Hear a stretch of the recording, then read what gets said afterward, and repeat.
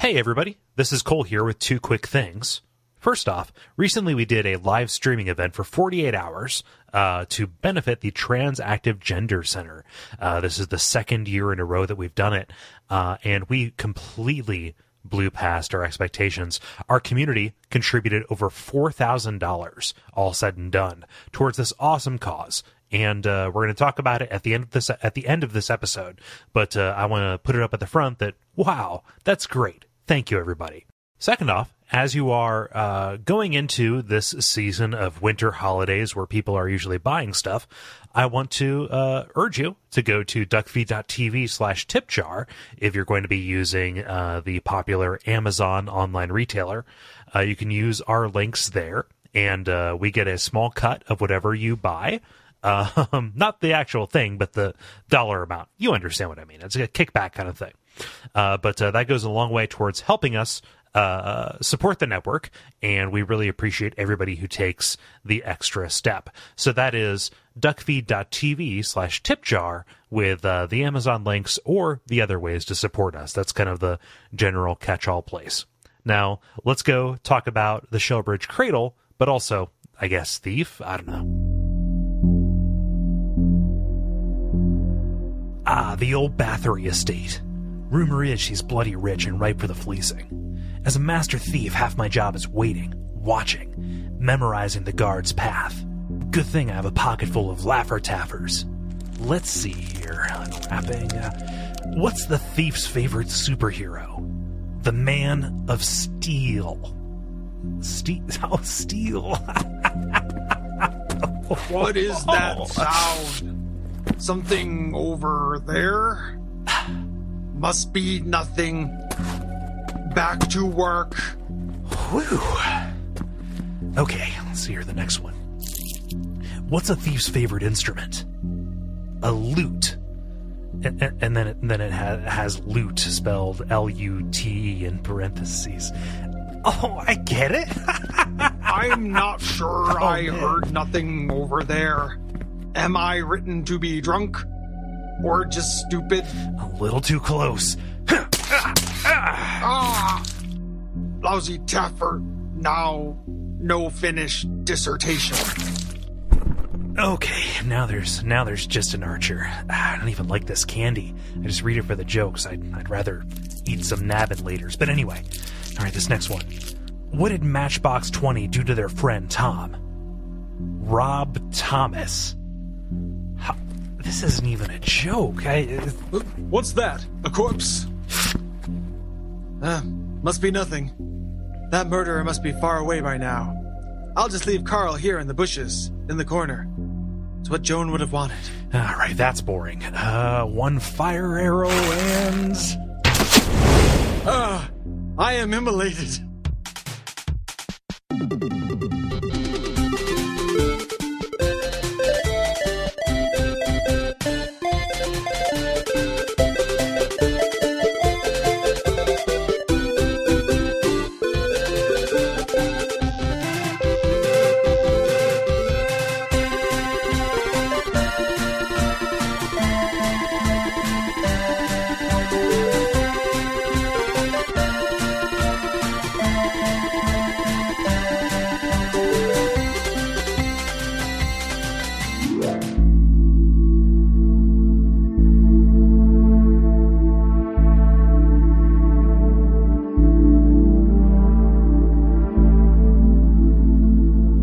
My name is Gary Butterfield. My name is Cole Ross.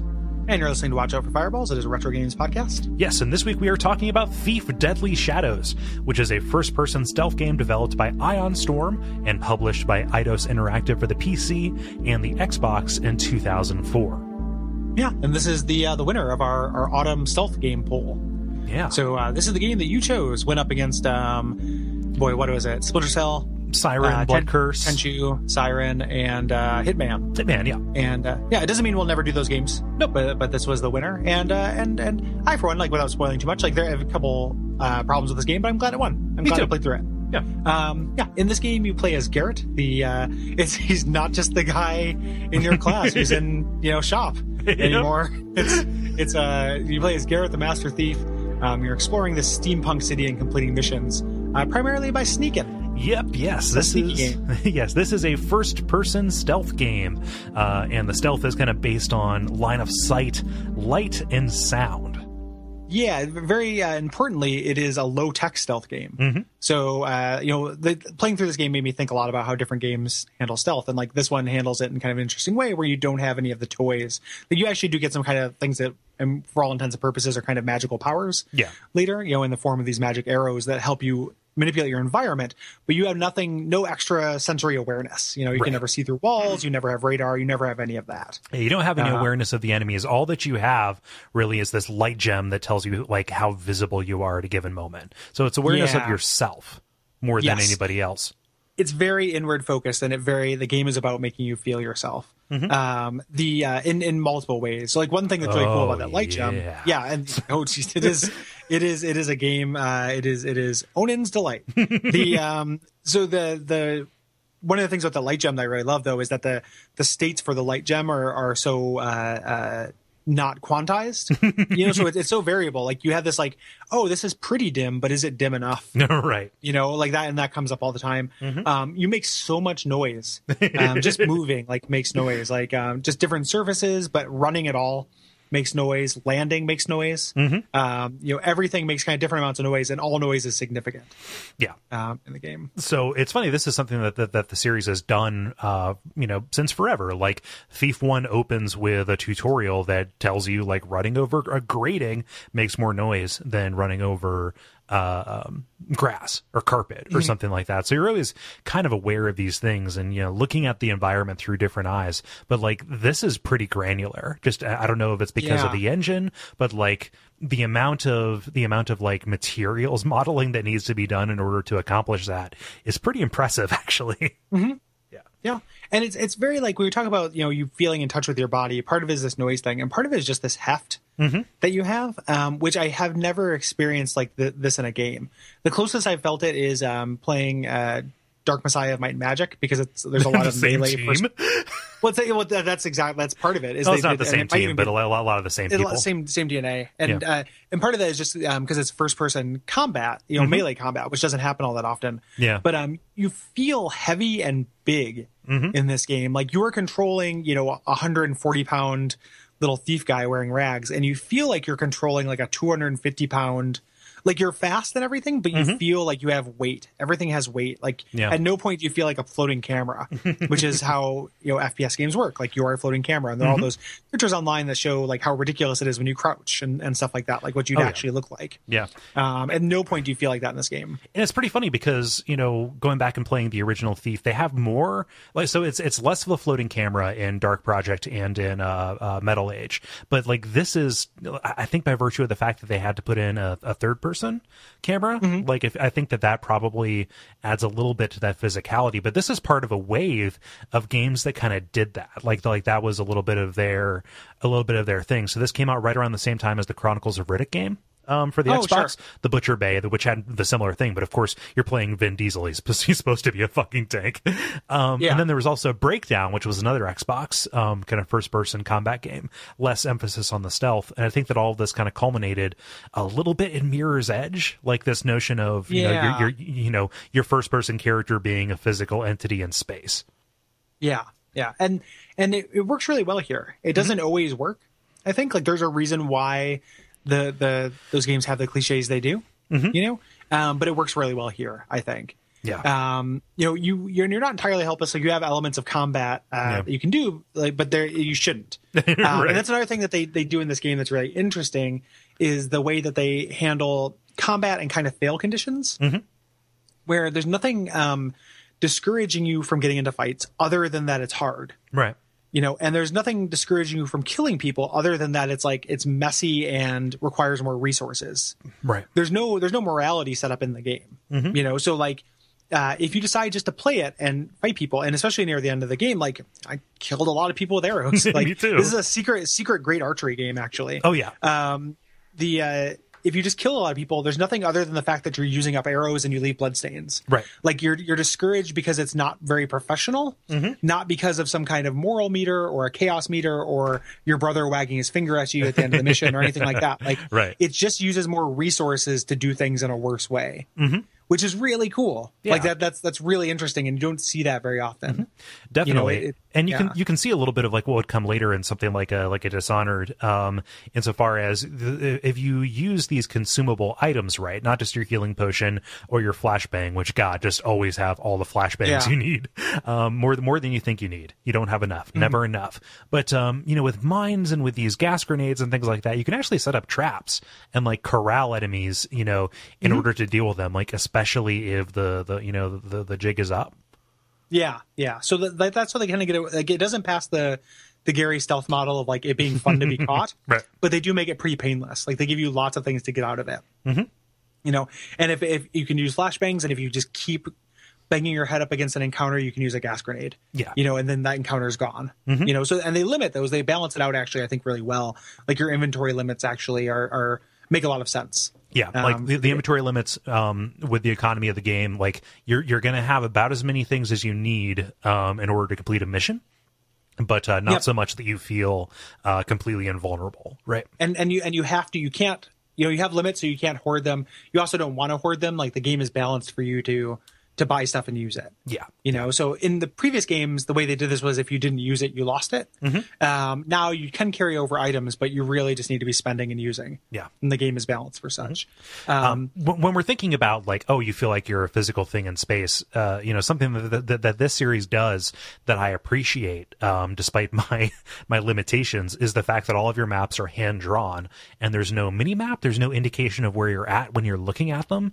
And so the maps are just a reference point for kind of direction and orientation. And normally I have a lot of trouble navigating these kind of first person 3D spaces, but somehow that combined with what has to be one of the best compasses in a game, I think the fact that it is a 3D item that is spinning and has a little bit of tilt to it, like I felt more empowered and like more aware of where I was going than I would in a game that had like waypoints, I think. Yeah.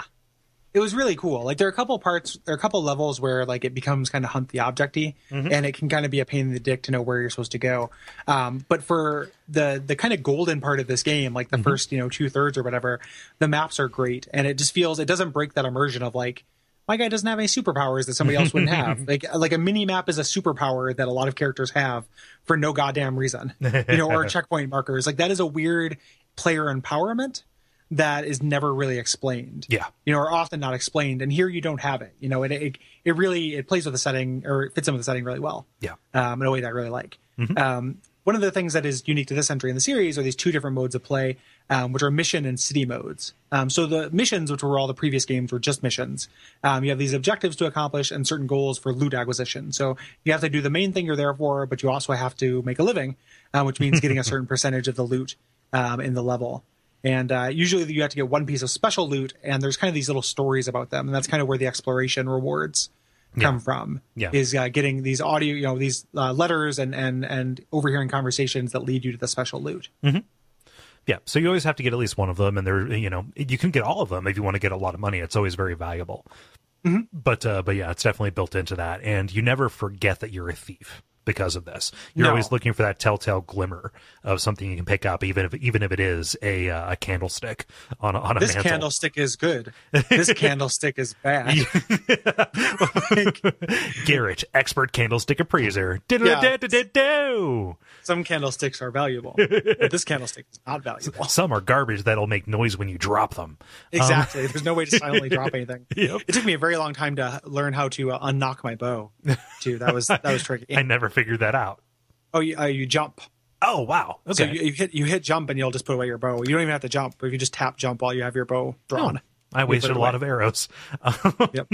Yep. But the city mode happens it's the connective tissue between these missions that you're going on. And so you have these different quarters of the city, and you are moving between them. You have guards who are kind of coming after you in different factions and such. But the meat of what you're doing here is selling off things that you got from the previous missions in order to buy more supplies and, just restock and kind of outfit your build, right? Making those kinds of choices. But also you have just houses and places of business. It's always night, and you can hear the townspeople chatter, not just about world building kind of stuff, but like talking about treasures and things that you can go side quests. Yes, side quests, right?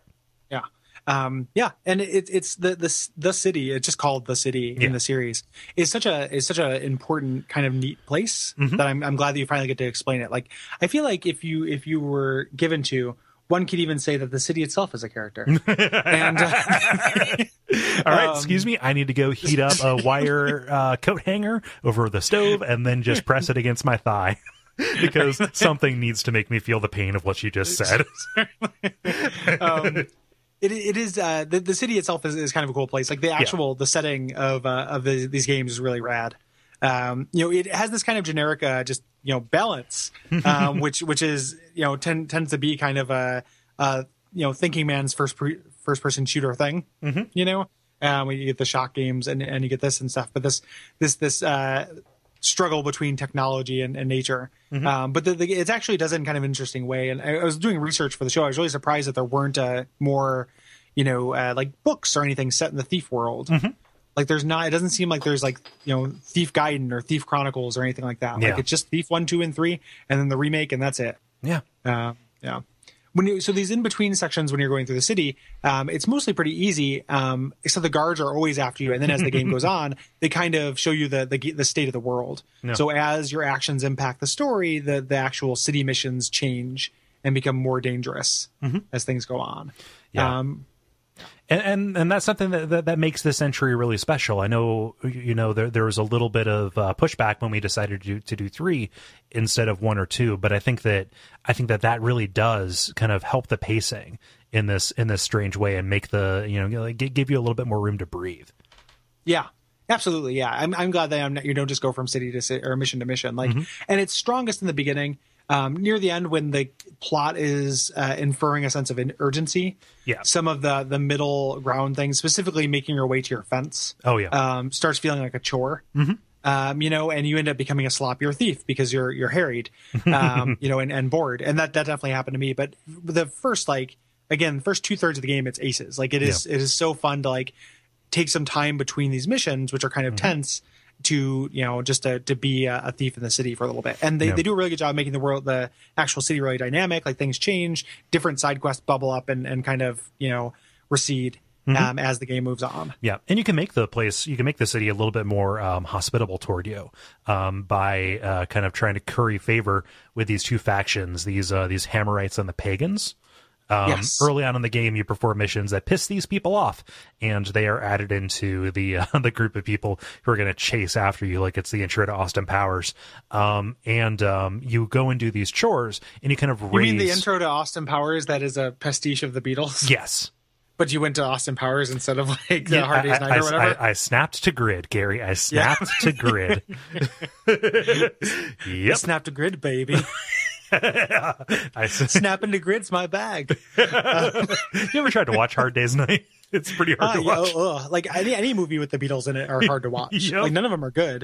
Yeah. They're terrible movies. Terrible. Yeah, but I will give it and say that yes, Hard Day's Night probably more culturally significant than Austin Powers. Yeah. So I'm a little bit embarrassed. Little bit embarrassed, but oh well. But no, by killing these bugs or by kind of firing moss arrows. You didn't introduce the bugs. What's that? You didn't say what the bugs were.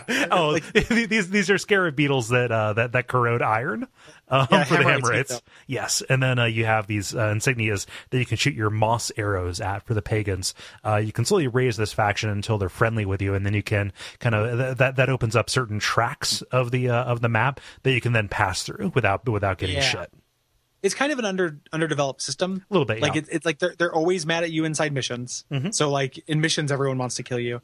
And then there just isn't that much benefit other than freeing up some of the map. And it's real pain in the dick to do. Like killing the bugs makes tons of noise, and using your moss arrows, like that's a valuable resource. Yeah. And then the Hammerites, so to give it some context, are the builders who talk like Shakespeare, and the Pagans are the nature people who talk like Jar Jar Binks. And I read them as more of like a cross between Minions and Gollum. Yeah, I guess Gollum is probably pretty accurate. But yeah, they both have annoying anachronistic ways of speaking. Yeah. I don't know if it's anachronistic. I don't know if any anachronistic. I don't even know if anyone ever talked like the pagans at any point in life. Guys, bees, see and news. Killins, I do. It's a pretty cool patois. Like it's evocative for as annoying as it is. It is, and it's important to be able to tell them through audio. Right. Yeah, so like for a little while I banged my head against like, why did they give these people these stupid accents? And I was like, oh, if you have a certain faction reputation and you can only hear one of these guys, you need to know if it's safe to go down. So it actually is really cool that they made them, you can instantly pick them out by how they talk. So much of what this game does with audio is amazing. Yeah, I'm going to crib your line, but so good. Yeah, it's so good. Like the audio design is real good. Yeah. Specifically during a certain level that won't be mentioned until later for about another hour and a half or so. Yep, that will account for that'll account for 1/3 of this episode. I guarantee you. I guarantee goddamn to you. This game, for as cool as it is, had kind of a troubled genesis. So this was in pre-production at Looking Glass Studios, who made the first two, and that studio closed for financial reasons, and that's when Ion Storm took it over. Yeah. However, you know, the people who were working on it, the key kind of thief people from Looking Glass, were kept on. Yeah. And a lot of the same, when I was looking at the credits, a lot of the same names from Deus Ex. So Harvey Smith is one of the main guys on here, and he's a big Deus Ex guy, I want to say. Yeah. So it is good poaching that they're like, hey, we love this property. Let's get you over here so we can do it right. Yeah. Yep. And so they switched from the Dark Engine, which the first two games were on, to Unreal 2, because they couldn't get the original programming team back together.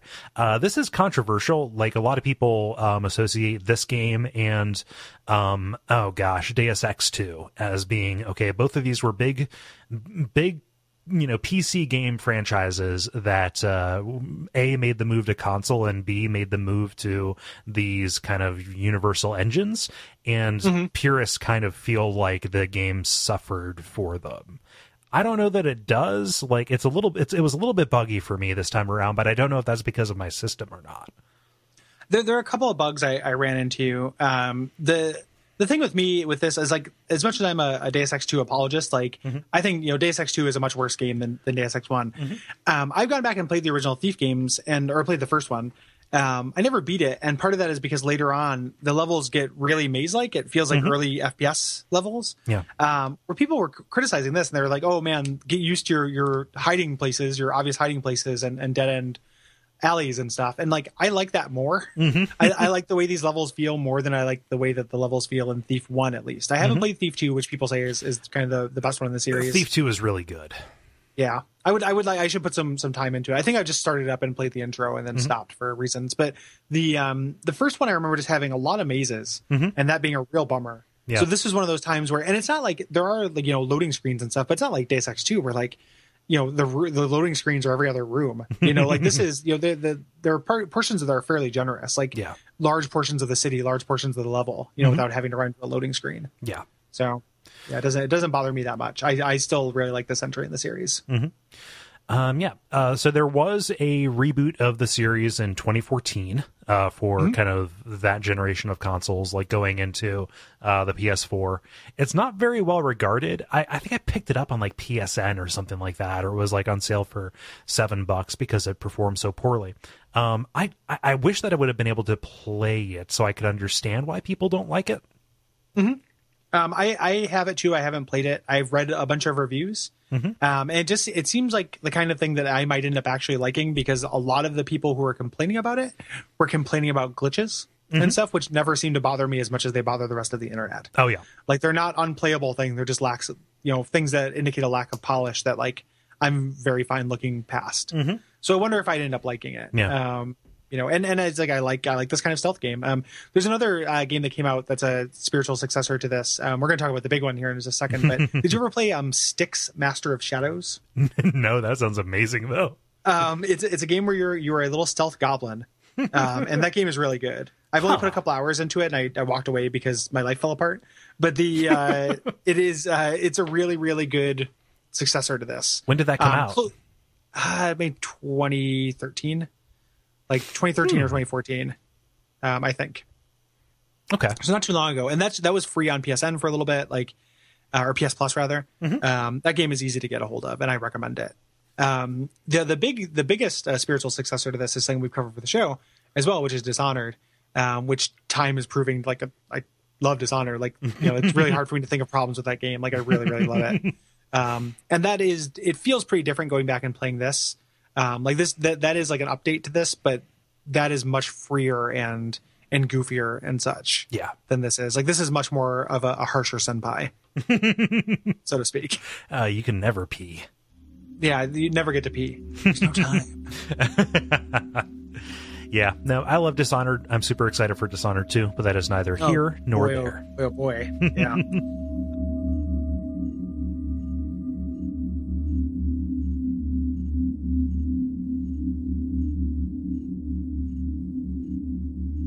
Yeah, so let's get into the kind of setup. We're not going to go too much of an overview of the plot because the plot has lots of twists and turns. We'll be talking about, and then also our standard. We're not going to be like, and then you get to this hallway and you can take a right or a left. Like, we're going to talk about the general kind of theming of the levels without actually going to the specific articulation points, unless they're really noteworthy. Just because this is a long game. It very much is, and it's very, you know, it is like Deus Ex in that it is non-linear within the missions themselves, and there are a lot of different ways. So it makes more sense to hit set pieces, cool themes, and just kind of awesome things we noticed, or things that don't work. So, totally. Because there are things that don't work. As much as I really like this game, like it is too long, and there are things I have problems with it about. But cool. Give us a little bit of the setup. Well, as we mentioned a little bit before, Garrett is this master thief who is notorious in the city, capital C. He got so good by training with the Keepers, this set of scholarly mystics, but he abandoned them to follow his own path, and all of that is stuff that happened prior to and during the first game. And as the game begins, the Keepers are freaking out about this coming of a new dark age, and they're trying to read the signs to predict how and when it will happen. You are on a routine thieving mission, and you catch the eye of the Keepers, and you're conscripted to actually help them avert the end of the world. Yeah. Which is, you know, the previous two games, you know, it dealt with those two factions we mentioned. The first one is about this Lord of Nature, you know, and then the second one is about the Hammerites getting too much control. And this is kind of the third one, which is talking about the Keepers and kind of a general threat.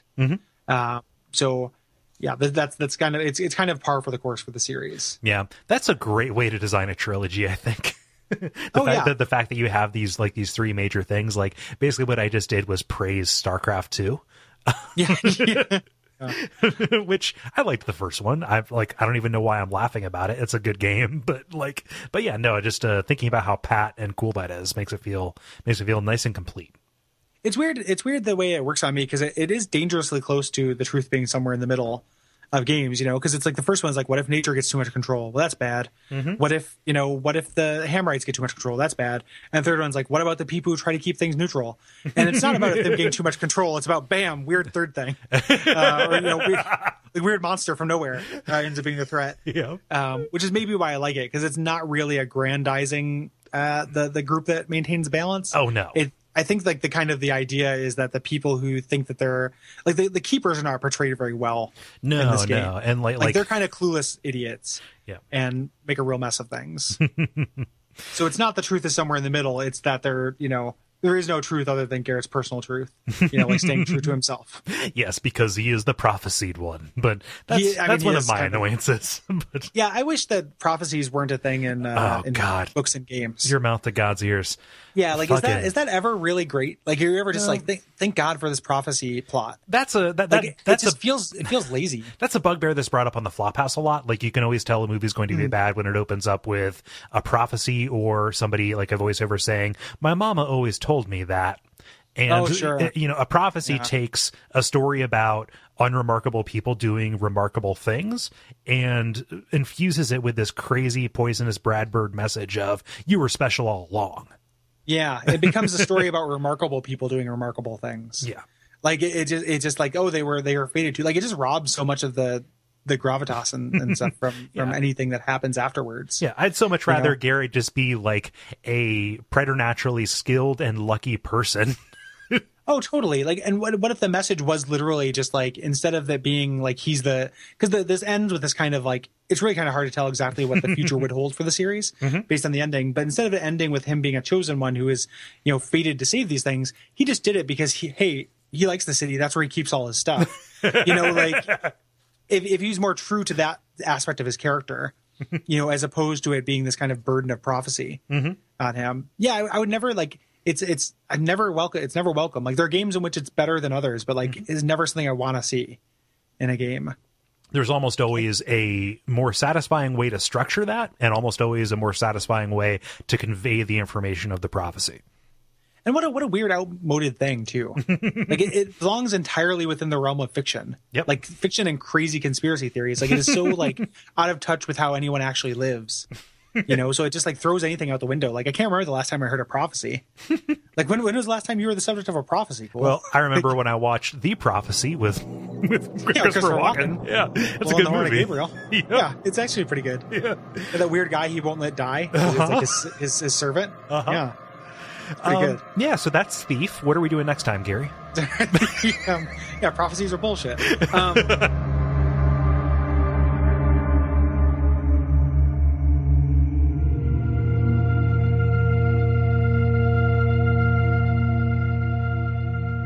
Let's do some of the names for these are pretty good. Yep. Mission 1, checking in INN, cashing out. It's a real Laffer Taffer.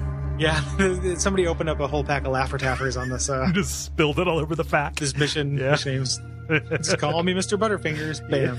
Bag opens to spill a bunch of Butterfingers for me and my friends. But yeah, this is kind of a routine thieving job, as we said in that plot summary, which is Garrett got a hot tip about this opal, right? He wants to get him a piece of that. And in order to get to further his lead, he has to go through this tutorial. Yeah, and this is you actually get little tooltips that pop up and tell you things in this. Previously, this was done more diegetically, but it wouldn't make sense for anyone to be teaching Master, Thief Garrett how to do these things. Yeah. But the one for the first thief is kind of famous for like going through the keeper's trials and kind of teaching you as an orphan boy. But here, it's just the game's ambient telling you how to do these different things. Yeah. And get used to looking at these levels with an eye towards what you'll be doing. Yeah. So they're literally putting down like McDonald's Play Place foot decals for your path, so that you kind of know where to go. But it's teaching you about like guard routines and picking locks and light and noise and things like that. It's a pretty good tutorial. I think so. Yeah. So one of the first things you're going to do, you're sneaking. The game is, because it is so low tech and you have so few things on your side. One of the things is that the AI is very. So at first I was like, oh, why can't they see me? I'm right there. But then I was thinking, so like Garrett's got this magical eye that he has, and also, he's used to being around the dark. I imagine it's actually darker than it looks to the player. Yeah. So, like, if they walk right in front of you and they don't see you and you're like, God, I can see me. Why can't they see me? Or, like, why can't they see him? It's probably because it's actually, if you suspend your imagination just a little bit in that direction, it stops being like the AI is absolutely the dumbest thing in the world and instead are just, like, pretty dumb. Yeah. As opposed to being, like, egregiously, terribly dumb. And it's funny because, like, for line of sight, yes, they feel dumb because of that presentational thing, but they lock in on sound like that. Yeah. Yeah, that's why I think it's actually like way darker, and it's a world with like very little electric light. So we're introduced to that sneaking thing. Just sneak. You move pretty slowly, even if you're not sneaking. Yeah. You're not the quickest character. And then kind of sources of light, which end up being really important. There are some electric lights you can't tamper with. There are candles that, for the most part, you can just snuff out. Which you should always be doing. And then it makes a really satisfying sound. And then there are torches, like torch sconces that you can hit with these water arrows to turn out the lights for a larger swath of the level. And that ends up being very, very useful. Like light is obviously hugely important. No, like you're converting areas of the level into safe space by turning on the dark. Yes. Like I've heard of turning off the dark, and I'm generally in favor of it. But this is Garrett the Thief. Turn on the dark. Yeah, well, it's all about archetypes. The thieves in the city here right now. Thieving. City. I was going to see how you were going to reconcile the city. I was going to say, and I feel real pretty. That would have been delightful. Do you want to do a second take of that? Can I tell you something real quick? A real quick digression. Yes, you can. I was working at the escape room where I work, and there's a part where there were sunglasses. And it was a birthday party for a bunch of little kids. And I was showing them the sunglasses because they didn't get that far into the game. And they all freaked out pulled the sunglasses on, and all started yelling swag, swag, swag, and running around with these sunglasses on, yelling swag. And the fattest of the little kids put on the sunglasses, turned towards me, and went, "I'm beautiful," and it was awesome. That's great. I was just like, that part was great. The little swag screaming kids was not as great, but the little kid putting on sunglasses and being like, "I'm beautiful." Like, you know what, dude? Like, I'm not going to disagree. That rules. Like an aging actress, like who's getting told that she can't play at like a certain venue anymore or something like that. Like, just, "I'm beautiful." Like, it was just very like, yeah. He was whatever happened to Baby Janing you. I loved it. Like, it was super good. Yeah. Oh, an escape room just opened up the street from me, actually. Oh, really? I need to go see it. Awesome. I need to go see if it's any good. Yeah. That's awesome. Yeah, definitely check it out. Yeah. But anywho, you turn on the dark consistently. Yeah. And then you're also introduced to lockpicking. What was your take on the lockpicking system in this game?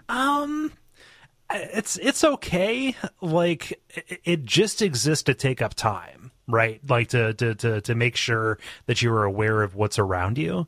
And like the lock difficulty, like it never gets any harder to find the sweet spot as you are rotating the analog stick. Or, pro tip, if you're playing this on the PC, it's always on either north or northwest.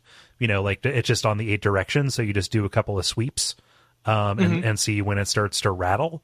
And the only way that locks get harder is you just have more tumblers, more rings to kind of go after.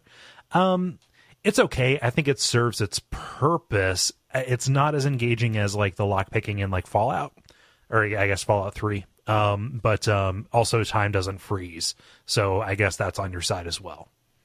The time part's important, but there's actually like slightly more to the lock picking than I thought there was initially. Oh, wow. Did you realize that so in your base you can buy practice locks, because based on the shape of the keyhole there's a prescribed set of directions?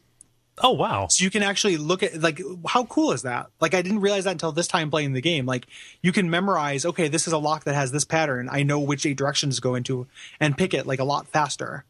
So like there's an element of like practice that like Garrett would actually do that the player can do to recognize locks right off the bat. I thought it was pretty cool that he had those practice, like that one practice lock in his room. I never looked on the back shelf for practice locks to buy from fences. Yeah, you can buy them from fences. And they're just these different, so like you can actually, there's slightly more, like it's not a perfect lockpicking system. Like if you know, locking systems, you know, are 3D Fallout computer hacking and then just go down from there, you know, like they just kind of get worse from there. So it's not quite that good, but like there's more to it than I thought. Yeah. Like, you know, I like this idea because once I started recognizing the different keyholes and figured that out, like I was way better at those locks. Like if you know where to go, you can do them like really, really quick. Yeah.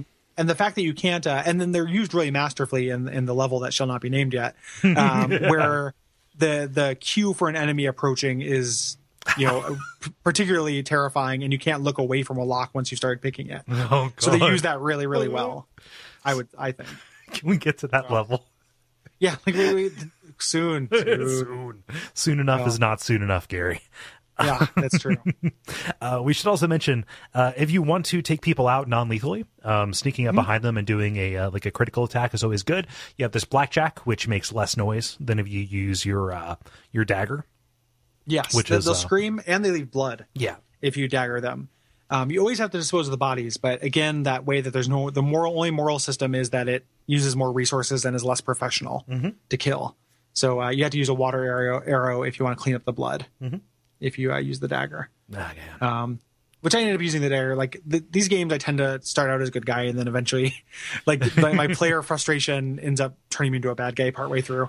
So I ended up stabbing a bunch of people, but not at first. I always find that curve up to just straight up going pro ice on somebody and killing them is it kind of tracks along with how in danger is the world right now, and so I can always justify it. Yeah, that's totally true. Like that happened here too, because it's like, guys, you're in my way, and I need to get these MacGuffins. You're coming after me for a stupid reason. I can't explain that to you, so let my knife do the talking. Exactly. Yeah. What else is there as far as basic systems that would be good to talk about now that are introduced in the tutorial? Guard patrols, which that's always satisfying in first person for me. Like in Metal Gear, that's fine. Like from a top down, it's easy to spot the pattern.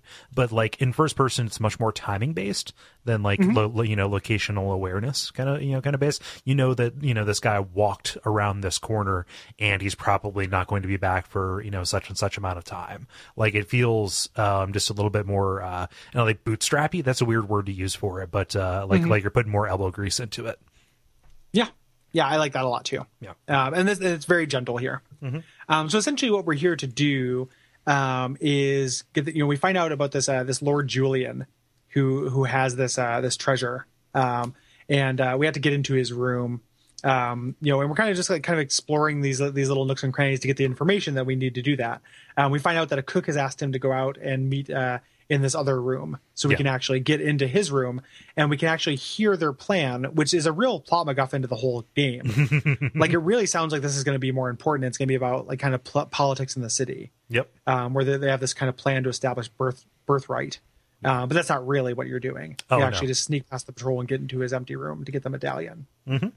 Yep. And so there's a pretty nice tense kind of experience as you are, they're sitting there looking into the fire down in this kind of lounge, like common room, and you have to take out a guard and then sneak up and grab this medallion off of his belt, right?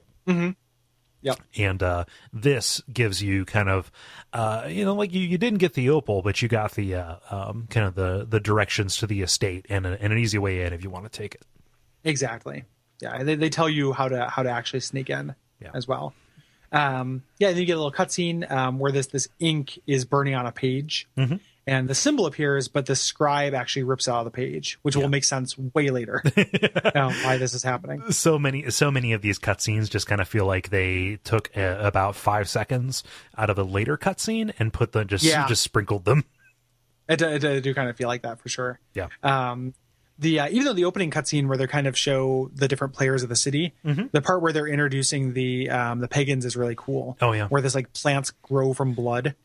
Like, no, that's at the beginning of mission 3. Oh, okay. 4, that hasn't happened yet. You're right.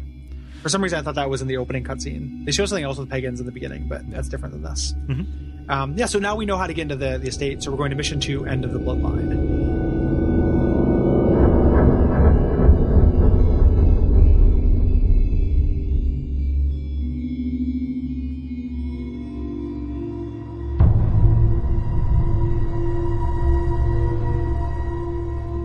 So this is taking you right from mission to mission. You've done the tutorial, and this is kind of the real kind of beginning. And it feels a lot like a regular Thief game at this point.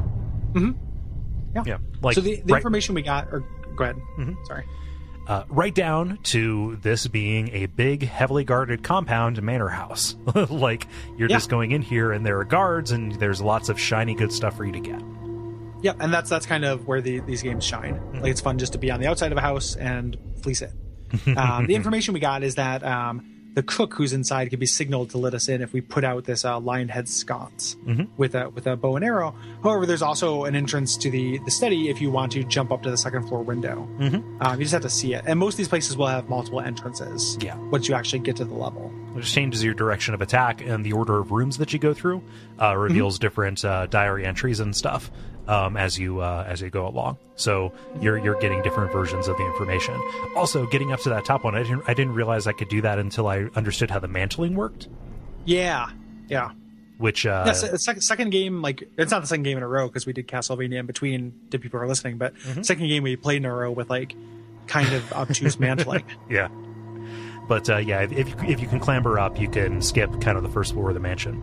But you're going into this, and I love the story of this place because it really is that family and noble politics kind of side of it. You've got this Lord Ember who is in the manor now, and you're overhearing the servants. Those people saying like, okay, well, I guess I've got to sew these uniforms, and I'm going to have to sew new ones again when Julian comes back. Like, there's this inevitability of the back and forth. Kind of brought into it. They really do a good job of seeding this as a red herring for the plot because they give so much detail to this family that doesn't end up becoming important later.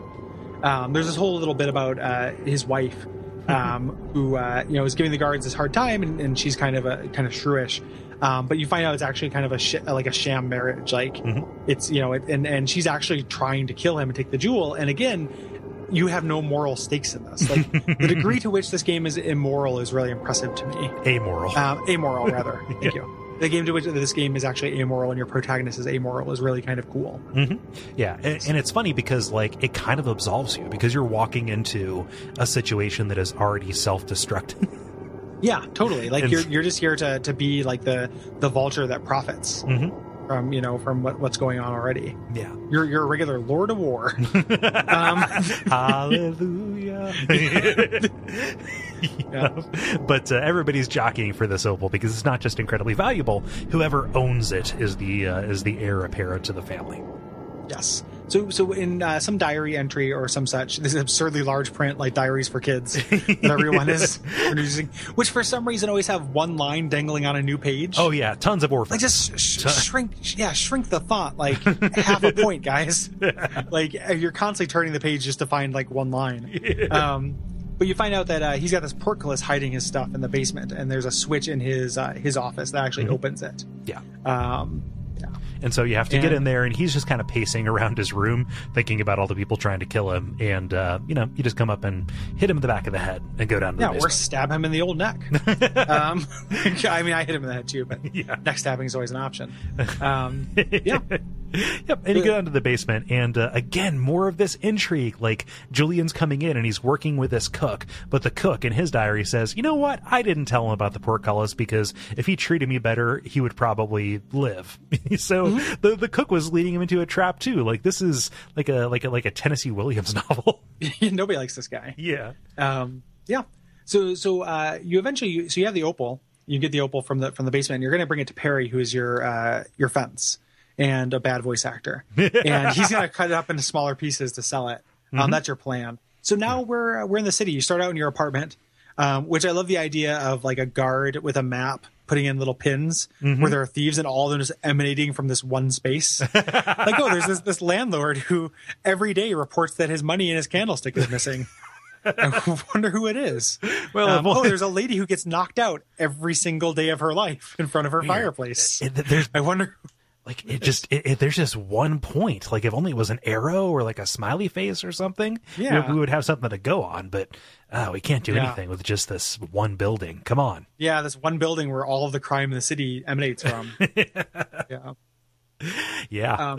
But yeah, this is the city section, and you get this little tip like, the city guard's going to hassle me, but the residents won't. However, some residents will go and get the city guard if they see you, because there are wanted posters out. Yeah, if they see you, I think it's actually proximity based. I think if it's you're near a wanted poster, which is kind of cool.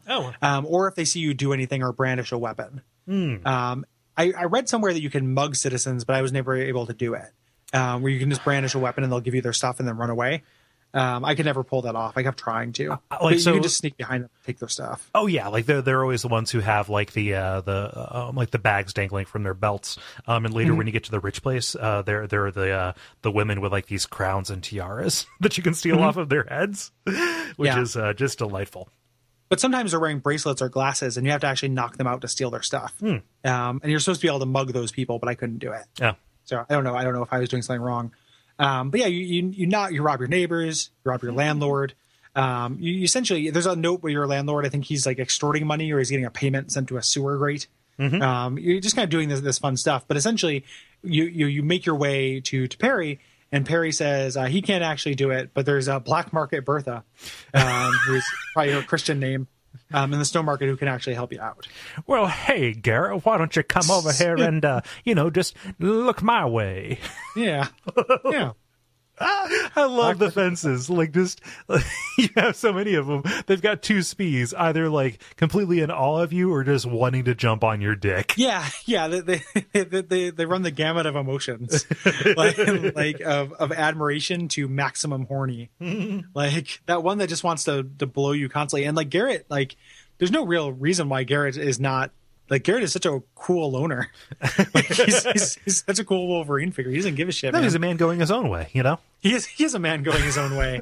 He doesn't need the keepers. He doesn't need women. Except and he's amoral. He's contributing to the downfall of society. He's a man going his own way. But yeah, so you're introduced to these fences, and just different fences will buy different things, which is, it makes sense in a way, but also is kind of annoying. It's kind of a pain in the neck. I wish that thief shops and fences were combined into the same buildings. Yeah, me too. Like, I would have just like one red light district or whatever, that I could just do all one-stop shopping. Because especially when you have to actually transition between different quarters of the city, as things get more hectic, it becomes a real pain in the ass to even fence your stuff. Yeah. So, yeah. But when you go to Bertha, I got a letter for you. She's got a letter from Keeper Artemis, who you'll recognize from the first game, who wants to meet up with you. Yeah. Yep. Yeah. So, you head there towards the Terces courtyard. This Terces guy is really important because he has a gallery later. You get the cinematic where Garrett doesn't like being followed. And the keepers are interested in him because they think he's the person who's going to be able to do this, and he's done work for them in the past. He has this connection. As an orphan, he was caught by the keepers, and they trained him before he decided to become a man going his own way. And so they're going to give him access to the prophecies. And before so, they want two objects, one from the Hammerites and one from the pagans. So you need to actually get the chalice from the Hammerites in St. Edgar's Church in Stonemarket, or the Jacknall's Paw from the pagans in South Quarter, and you can do them in any order you like. Yes. Which is pretty cool. This is cool. I wish that there were more of these kind of splits. There's only two. Me too. Yeah. Like, it makes no difference because you have to do both of them. It just when it finally starts railroading you, it feels a little bit weak to me. Yeah, agreed.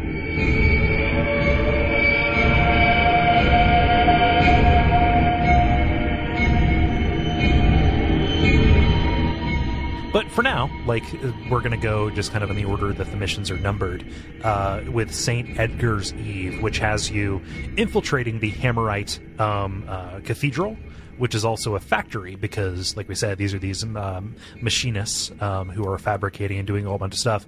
And it just so happens that this is their holy day, which makes it the perfect time to commit some crimes. A perfect time to... It's crime time. That's what I said whenever I started a mission in this game. It's crime time for Garrett Gary. I shouted it out my window. The police were very upset. It's crime time. It's a perfect day to go to them on their most holy day and just hit them in the head with a bag full of nickels. As they pray piously. Yep. Yeah. As they pray piously. Yes. I like that. I'm just working on my alliteration chops. No. That's good. So the Hammerites, they're just kind of like the guards. There's not really that much like casting or ranged combat going on here. However, what's that? Oh, no, I said, no, I was agreeing with you. Oh, okay, yes. But kind of the little gimmick to this, that it's weird that there's a gimmick that makes a level easier. But on this holy day, or just in general, this is such a pious group that whenever they pass a statue of St. Edgar, their kind of patron saint, they have to pray to it. So this is just a convenient excuse for people to expose their backs to you and not pay attention. Exactly. Yeah. So whenever anyone prays, they have like a vision, by which I mean you knock them out and they probably dream. There's this whole this whole bit. Is this where you have to get the master symbol to get the gear down from the cage? Is that correct? Yeah. Yeah. There's a lot of levels in this game, so forgive me if they run together. And I played a lot of this early for the show, so everyone who's listening, forgive me. But that's kind of cool because it introduces these puzzle elements. Yeah. That happen to the game too, where it's like this order of operations. Like you find, put together disparate diaries or notes or what have you that tell you how to do something. Yeah. And then you have to do those things in order, which it made me think that like this game, I know some people who play stealth games and they feel like if they're not ghosting it, they're not having any fun. I would not want to go back and forth and try to figure out a puzzle without having free reign of the place. Like I more or less first order of business is to knock out everyone. Oh, yeah. Knock out and or murder every single person in the building. And then I can just explore at my leisure. And like that's how I played every level in the game. Yeah. More or less. So like this was no exception. This is the first time where I felt like that was like almost necessary just because you have to do this puzzle. Yeah. And if they woke up after you knocked them out, like I could see them going that direction. I could see it kind of changing that. But like I played this like I played Metal Gear Solid 5. Like I just rolled up and just non-lethal everybody. If I could have Fultoned these people, I would have. But yeah, so it goes. But yeah, I totally agree. But like that order of operations of the puzzle thing, like it incentivizes you reading these notes, learning about how hardcore this place is. But like it also plays into the theme too, because an unmarked gear for them is like this piece of apocrypha. Like it's almost blasphemous to have one of these, and only the high priest can mark them with his symbol, and that's what you need to activate the machinery. So you have to figure out how to get this priest out of his offices by ringing this bell. Yeah, which is pretty cool. Again, it's all stuff that you just read.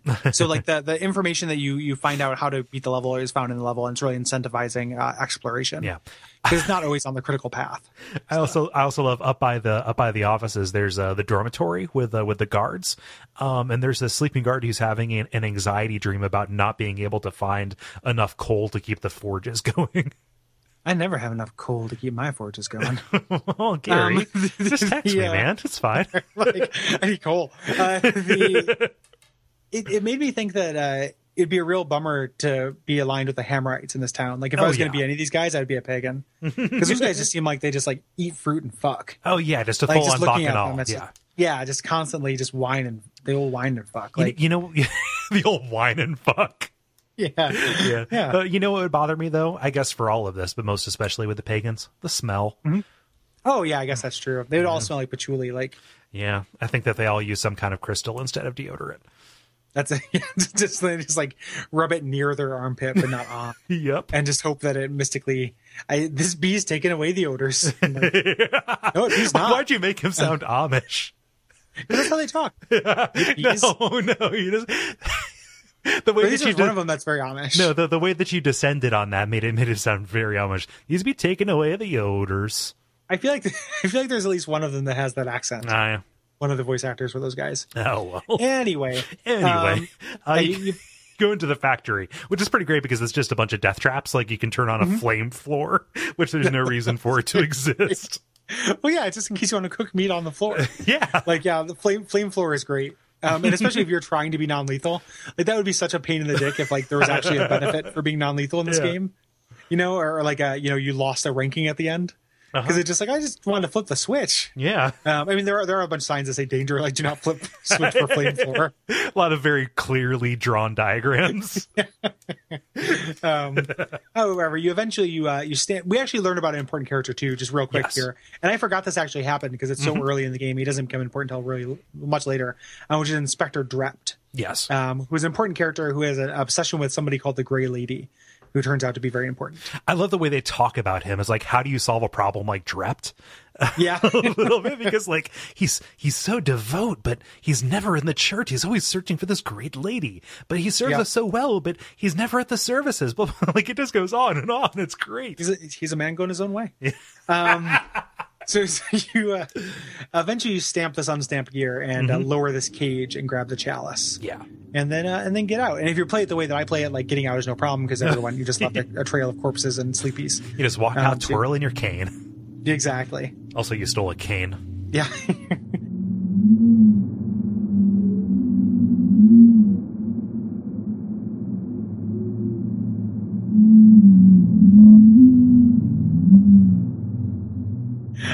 So you're on a mission 4 into the pagan sanctuary.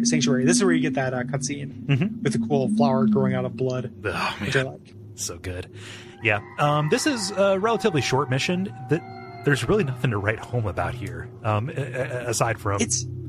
Yeah, when you're in non-man-made areas, it's kind of a bummer because like the treasure just ends up being like crystals on the ground. Well, it's kind of deodorant. Come on. Yeah, like I guess pagan deodorant. It just kind of ends up being kind of stupid. And you lose that point of reference for what's valuable and what because like when you're inside a building, it kind of makes sense. Like stuff that's prominently displayed. Yeah, exactly. Like they're gonna put this behind a locked door. And when you're in the areas that are not diegetic or don't feel like that's not the right word, but don't feel like they're from the real world at all. It gets harder. Yeah. And I think that the fact that the pagan levels are short is really merciful. Yeah. I prefer them that way. Definitely. And so like this is like it's a pretty cool area if you just take it at face value because you go through this well and you're in these tunnels and there are these two thieves kind of talking up how dangerous the pagans are. Like I don't know, man, it's a bad idea. Well, we're going to turn back. Well, I'm not going to turn back. Well, I'm not going to let you go alone. And then they immediately just like walk off, and I kill them both. Yep. Yeah. And then take their take.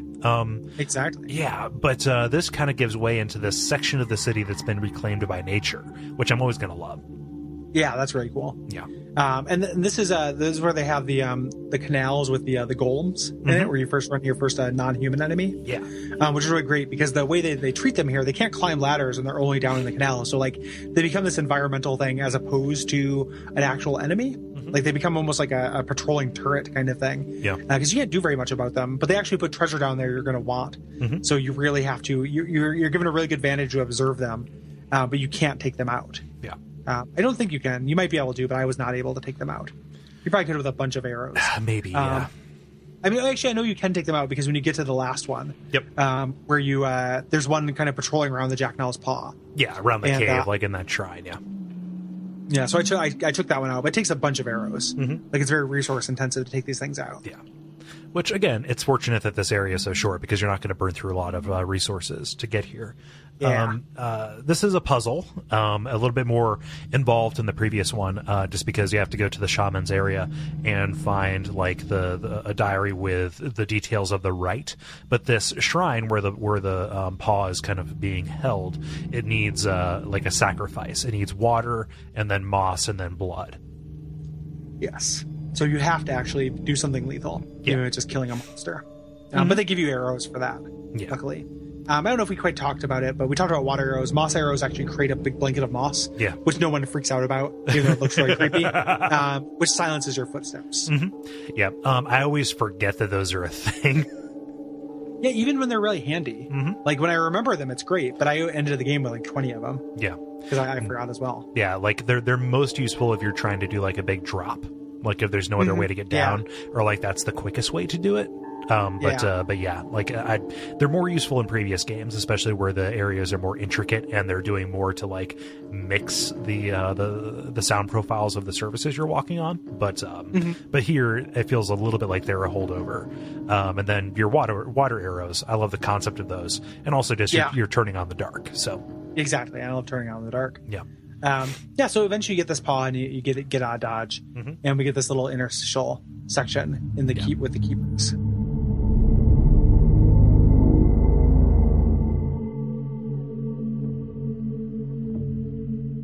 Yeah, so you're kind of invited into the Keeper's headquarters, this library. The library, yeah. Later we go to their actual headquarters. Yes. This is just their library.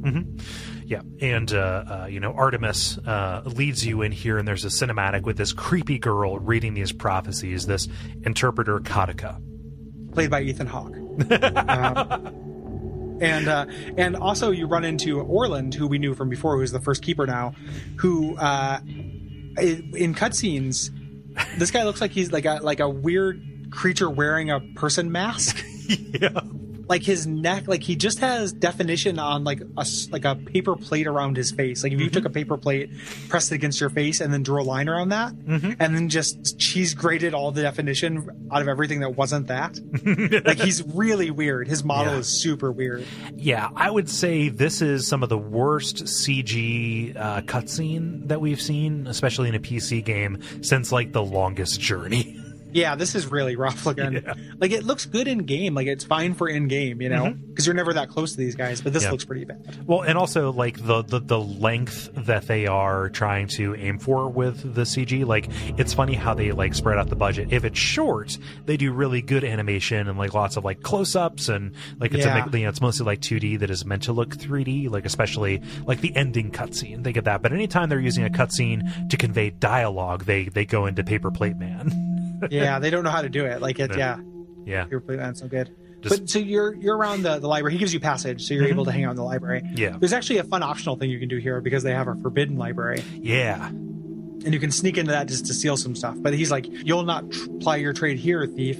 So it's like the only place in the game where you can't knock anybody out. You can't actually do anything. But if you want to, you can get some pretty good treasure just by sneaking into places you're not supposed to be. Yeah. The only like significant lore thing here, I only did this later on when you have the mid-game turn against your former employers. There's a book that explains a little bit of your history Garrett. Yeah. And gives a little bit of an explanation about, basically says, in case he stops being useful, here's what you need to know about him. And also there's an amazing description of what they do to turn somebody into one of the assassins. Yeah, those things which come up later. And I think that you run into those after you've seen the assassin, so it has meaning, which is very cool. Yeah. It's their Xavier protocols. So, and then you also find books that explain that the Hammerites and Pagans know that you stole their stuff, which, come on, how? But this introduces the faction system, and they tell you the chores they want you to do for them. Yeah. So, really optional, but if you feel like doing these things, you can. It's kind of funny too, because we're coming up on the next kind of branch point. We have these 2 missions that we can go on, and nobody explicitly says like, hey, here's what you're supposed to do next. Like, that people are anxious about this impending Dark Age, right? And that there's just kind of information about there, and really you only get your leads by either looking for books or listening in on conversations. Yeah, your objective just says research the Dark Age in the library, the upcoming Dark Age. So like, it's kind of neat. Like, it is kind of cool. It can be frustrating if you hear from what happened to me was I found out about one of the missions and went on it, and then I thought I was done. And I didn't know there was still more to find out. Oh yeah. So I ended up just like, it says to go back here, and I just like wandered around, and I thought I read all the books and I hadn't, and etc. So it's a little bit annoying. The area is weirdly symmetrical too. So there are whole rooms you just might not go into because you thought you already went into it. Yep. So essentially, you get this little power here while you're here as well to open up Keeper glyph doors, which is really funny because some of them just open up into treasure closets, like just straight up like, okay, it's a treasure closet. But those make excellent hiding spaces too, especially throughout the city. Yeah, they're really good, especially once everything goes dark. And then when they eventually, spoiler, they take this power away from you, you actually feel the impact because, you can come to rely on those hiding places. But this gets you access to the docks. Yes, and your new mission. You got to hear as a side note, I don't know if this happened to you here, but it's probably worth talking about. Yes. If you get killed while you get in the city, the first time only, you get taken to prison, Pavlok prison. And there's this little sequence where you have to escape. Yeah. It's nice. I kind of wish that would happen every time, and that it would get easier every time you escaped. Oh, yeah. Well, the second time, they just kill you. So it's just that you just get the one try. If you don't just reload your game. Oh, yeah. Which I did until I realized that was probably an option. So it is a nice touch, and it's good. Anytime in these games when somebody says, "Ooh, it's unblankable," you're always going to blank that bowl. Exactly. You're going to blank that bowl. Oh, yeah.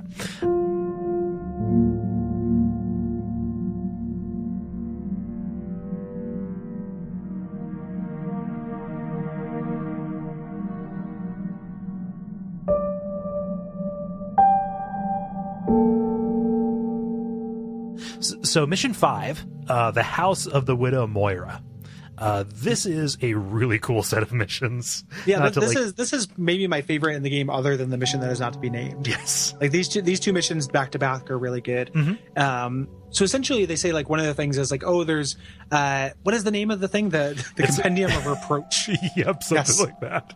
Yeah, which this captain has, but you need to find his shipping manifest. So you need to actually find his ship. But there's all these rumors going around that the ship came ashore with crewed by the undead. Now it's like, ooh, okay, it's like a plague ship. Yeah, totally. Like, and it was called the Abysmal Gale. So like, why'd you name your ship that? Like, exactly. Name your ship Jennifer. Come on. Exactly. And you were just asking for it. So you head to the dock. We're in a new area here. To make our way to the ship. But the ship is crawling with zombies, which is pretty cool. Like, because the ship, if this was a huge area, I would not dig it. Nope. But the fact that it's only like 8 rooms or something like that means it's fine. And it's a little bit like designed around the way that these things move too. Like they're going to run right at you, but they've got holy water spread throughout, and it's nothing but choke points for you to throw the holy water on the ground. Once you realize that you have to do that instead of throwing the holy water at them, then it becomes like this nice little, not quite puzzle, but like a very interesting and engaging horror chore. Yes, horror chore. Yep. But essentially, once you find the manifest, you find out that they got the book, and it's stored at this boathouse near the cliffs, near the captain's home. Yeah. Which you have to take this dinghy to through these pirate tunnels. And this is a really fun. This is one of my favorite levels in the game. Partly just because it's just a huge, manse like full of sad servants, which is like where Thief shines. But also this whole bit with the widow. Oh, definitely. Really like. And also like it's a big empty manse, but like everybody knows that this person was a captain who wasn't entirely on the level, and that he probably has hidden rooms. So you find a bunch of servants and relatives who are just like frantically searching for hidden rooms to find his treasure, while the widow like rocks and begs for wine in the attic. Yeah, like their gravy train is up. Like this is not gonna. And so the widow, if you give her wine, which you can go down to the kitchen and give her wine, she just thanks you like nothing happens. But later, when you go down into the basement, eventually to get this thing, inside the chest is the compendium, but also money that's going to take care of her. Yeah. He leaves a note that says like, hey, this is to take care of my wife. She's going to have a hard time now that I'm gone. And this is actually like, you can choose to be a heartless asshole and take the money or not. If you don't, she sends you a letter later with some treasure. Oh, wow. Which is kind of nice. Yeah. I kind of wish you wouldn't do that. Like the treasure, like the letter is nice. It's kind of like, when your family sends you a thank you note, they don't put a nice crisp $20 bill in there. Yeah. I don't want to have a gameplay reward.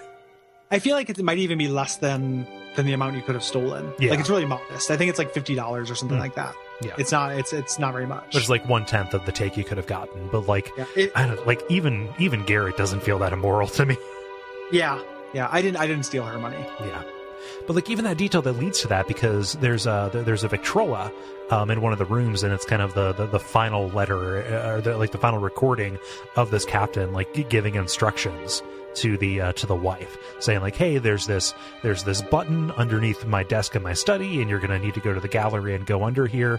I provided for you, and this, like, it's a really good detail. Like this is it's not quite as like twisting and winding and like even maybe interesting of a short story as the first mansion we went to with the warring family, but it's dark and atmospheric, and it's like they are kind of dipping us into these more kind of like sad themes, I guess. It's dark and atmospheric, and also like you have genuine sympathy. Yes, for the widow. Yeah, which is really cool. Yeah, it makes me feel bad for piling up all of her unconscious guards under the elevator and then making the elevator come down and crush them all. It doesn't actually crush them, but you just start going back up. But that's why I was hoping it would just smash them all. I wanted them to give. But... You were trying to pilot the SS Body Smasher? I saw Unreal Tournament 2 engine, and I was like, oh, this is going to give these motherfuckers as soon as they enter the elevator, but it doesn't do it. So this is a shockingly non-violent game for as much as you assassinate people. Yeah. Yeah, for sure.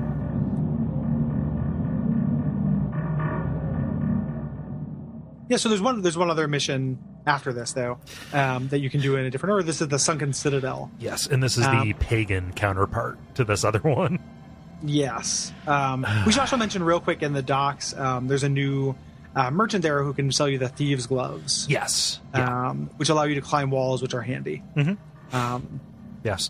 Pro tip for anybody who is thinking of playing this game while they're listening to it, when you're about to climb, go into third-person mode. It helps. Yeah. Yeah, for sure. But yeah, so this is the Sunken Citadel, which you have to head to in this hatch north of the docks. You're looking for this keeper who is doing this research, Keeper Rafe. And this is full of this is weird monsters who live here. Like this felt like a world building detail. I don't get it. Well, it's kind of effective. Like I like the lore of these fishmen. Okay. Right? Like this whole they don't believe that the surface world is real. Like there's this whole thing about how fishmen who believe that there actually is the city are ostracized and are banished, and they end up going to the city. You can run into one of them in a jail in Stonemarket Plaza. And if you help him escape, he'll give you a map to this area, which you can do that right out the gate, like as soon as you get to the city. But he talks about how he was ostracized because he believed that there might be something above ground. But it's this whole society that enforces this weird, this is all there is. Okay. It's like a vault. I suppose, yeah. I missed that detail. By the time I went to get that map, he was gone. Okay. Yeah. He's there right away, like more or less. Like you just have to find him, when you first go to that section of the city. Yeah. And then you don't use the map for a couple of missions, so it's kind of a little bit troubling. But it's nice when you have it, especially because this is another one of those non-standard kind of areas. Yes. It doesn't directly, it's not on a grid, it feels like. Not remotely. Yeah. So there's a couple of just different areas of, there's places where they keep their holy treasures. And you get this sense of this kind of three-way power struggle with the Ratmen, the Fishmen, and the Pagans who are down here. But you get these treasures, but you're really going for this library. And where you read the kind of apocalypse log of this Keeper Rafe. Yeah. Who it's very like TV Tropes classic apocalypse log of him talking about finding this glyph key, but not being able to get out because he's being pursued by these fishmen. Yes, through this like area that is about the size of a middle school.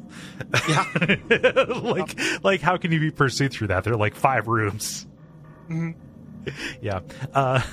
The interesting detail in that in his log there is talking about just the resistance that he faced in trying to seek this thing out. That there was, there were forces within the Keepers who were saying we probably shouldn't uncover this, and that even goes back to some letters and things that we found in the actual library that said like, yeah, I wanted to create a history of the of the Keepers, and like, no, we're going to punish you. We're going to send you to the Scribarium, so that you don't, busy yourself with these meddlesome things. Nobody comes back from the Scribarium. Yeah, so not a all is well. Scribarium enema. Yes. Okay.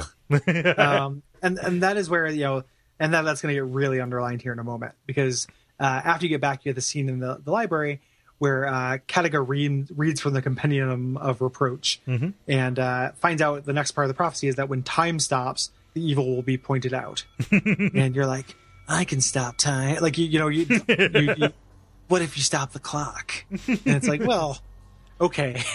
Yeah, but when it rains for 5 days and 4 nights, well, I guess I could just leave the hose on. I don't know. I got a sprinkler or something. Exactly. Like that's what Garrett's doing here.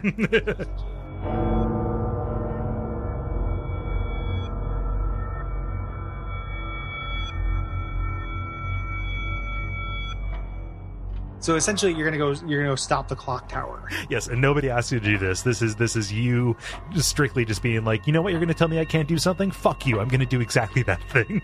It's a real stretch that stopping the clock tower is gonna do jack shit. But worth a try. And even the way it pays off is super goofy too. It's real goofy. It's really like, I wish they had been a little bit more subtle with this. But this level is interesting, at least. There's a really cool detail when you first get in here where they're like, the clock tower, it's killed more people than the City Watch combined, or like the gears here have killed more people than the City Watch. Yeah. And it is like a real dangerous area. Like it can really stand to have some handrails.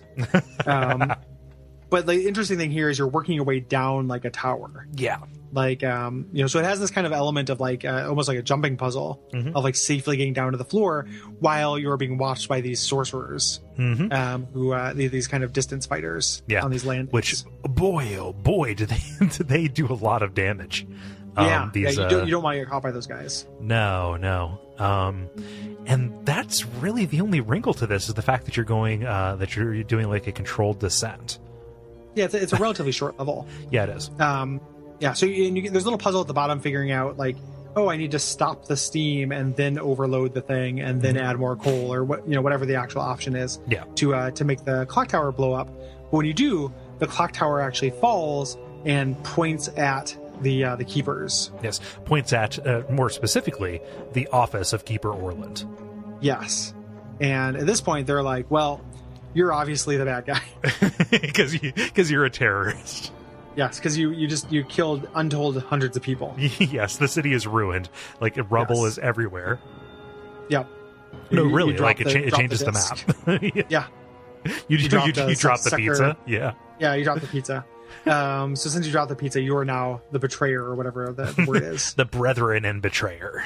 Yes. is the prophesied Antichrist or whatever there is here. And this is the kind of one of the moments where, yes, this is a Looking Glass / Deus Ex game where the people you were working with turn out to be the bad guys after all. For a moment. They think that it's you not just because of this act of terrorism, but also because Interpreter Gattaca dies.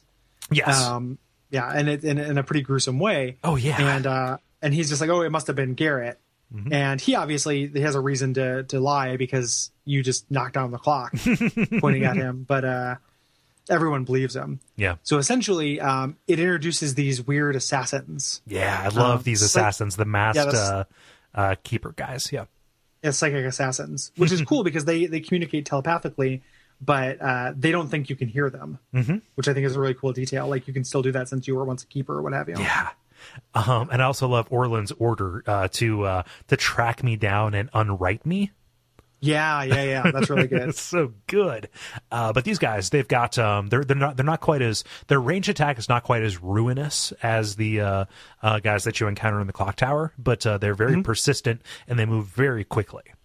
Yeah. And they actually will fight other like guards and stuff that they run into. So you have this little bit of like BioShock-esque turning independent systems against each other. Like, you can use that to your environment. If they're fighting each other, they'll ignore you. Yeah. I also had a little bit of like when these guys broke out and all of a sudden there's this next level threat in a formerly familiar area. It felt a little bit like when the Hunters were unleashed in Resident Evil. Oh, sure. Yeah. Yeah. It's a pretty cool turn. Yeah. Like, it forces you to reimagine the city and how you've been making your way through it. Yeah. But you wake up in a new sector of the city too. So you're not only forced to deal with this new threat, but also figure out how to get around in this old quarter. So you're heading to your fence just to see if he has any ideas. And when you get there, he's actually dead. They've murdered him and tossed his shop. But there's a letter from a friend who says, like, hey, go back to your house. Yep. And you go there, and guess what? Your friend is dead too. Yeah, it was very pretty funny little beat. And there's an enforcer hanging out there, which this is the first time I definitely turned the guard, because there's a guard patrolling your apartment complex, and I used a noisemaker arrow, which we didn't mention, but they're little firecrackers. I love those and things. use that to lead them to the same place and make them fight so I can get in and out. It's satisfying. Nice.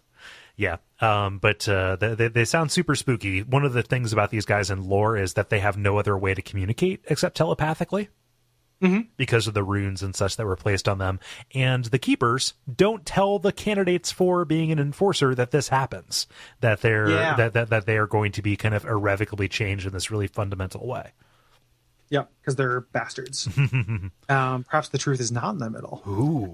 At your house, there's a note that says that you still have some friends and they're in the graveyard.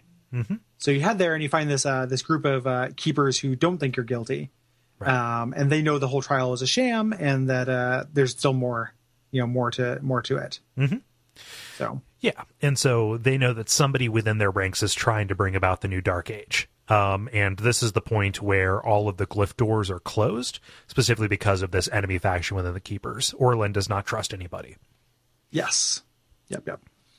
So yeah, you think that Orlan is probably the betrayer, and you actually have to head to the Keeper compound to find out more and also undo this thing that's closing you off from the glyphs. Yeah.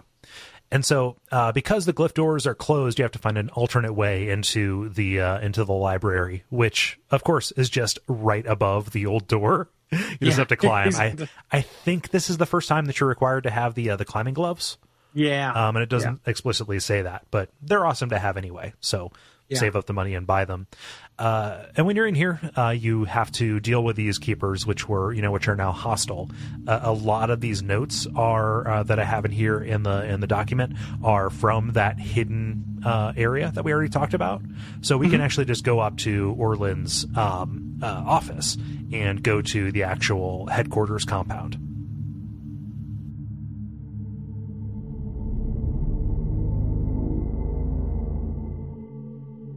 Yeah, so once you actually get in there through Orlan's office, through the library, you find Orlan. He's talking to an acolyte, and you need to actually persuade some of these keepers to vote towards your section, or Yeah. So there are different motions up that will make the mission more difficult for you or less difficult, as it were. I forget what the two motions are, but this is the council room. And you have access to two of the council people right away. And as they take the vote, you hear who has different opinions about these things, either moving a very valuable piece of loot or posting a guard by Kataka's murder site, by the crime scene, and by knocking out the people who are going to vote against you or vote against what you want.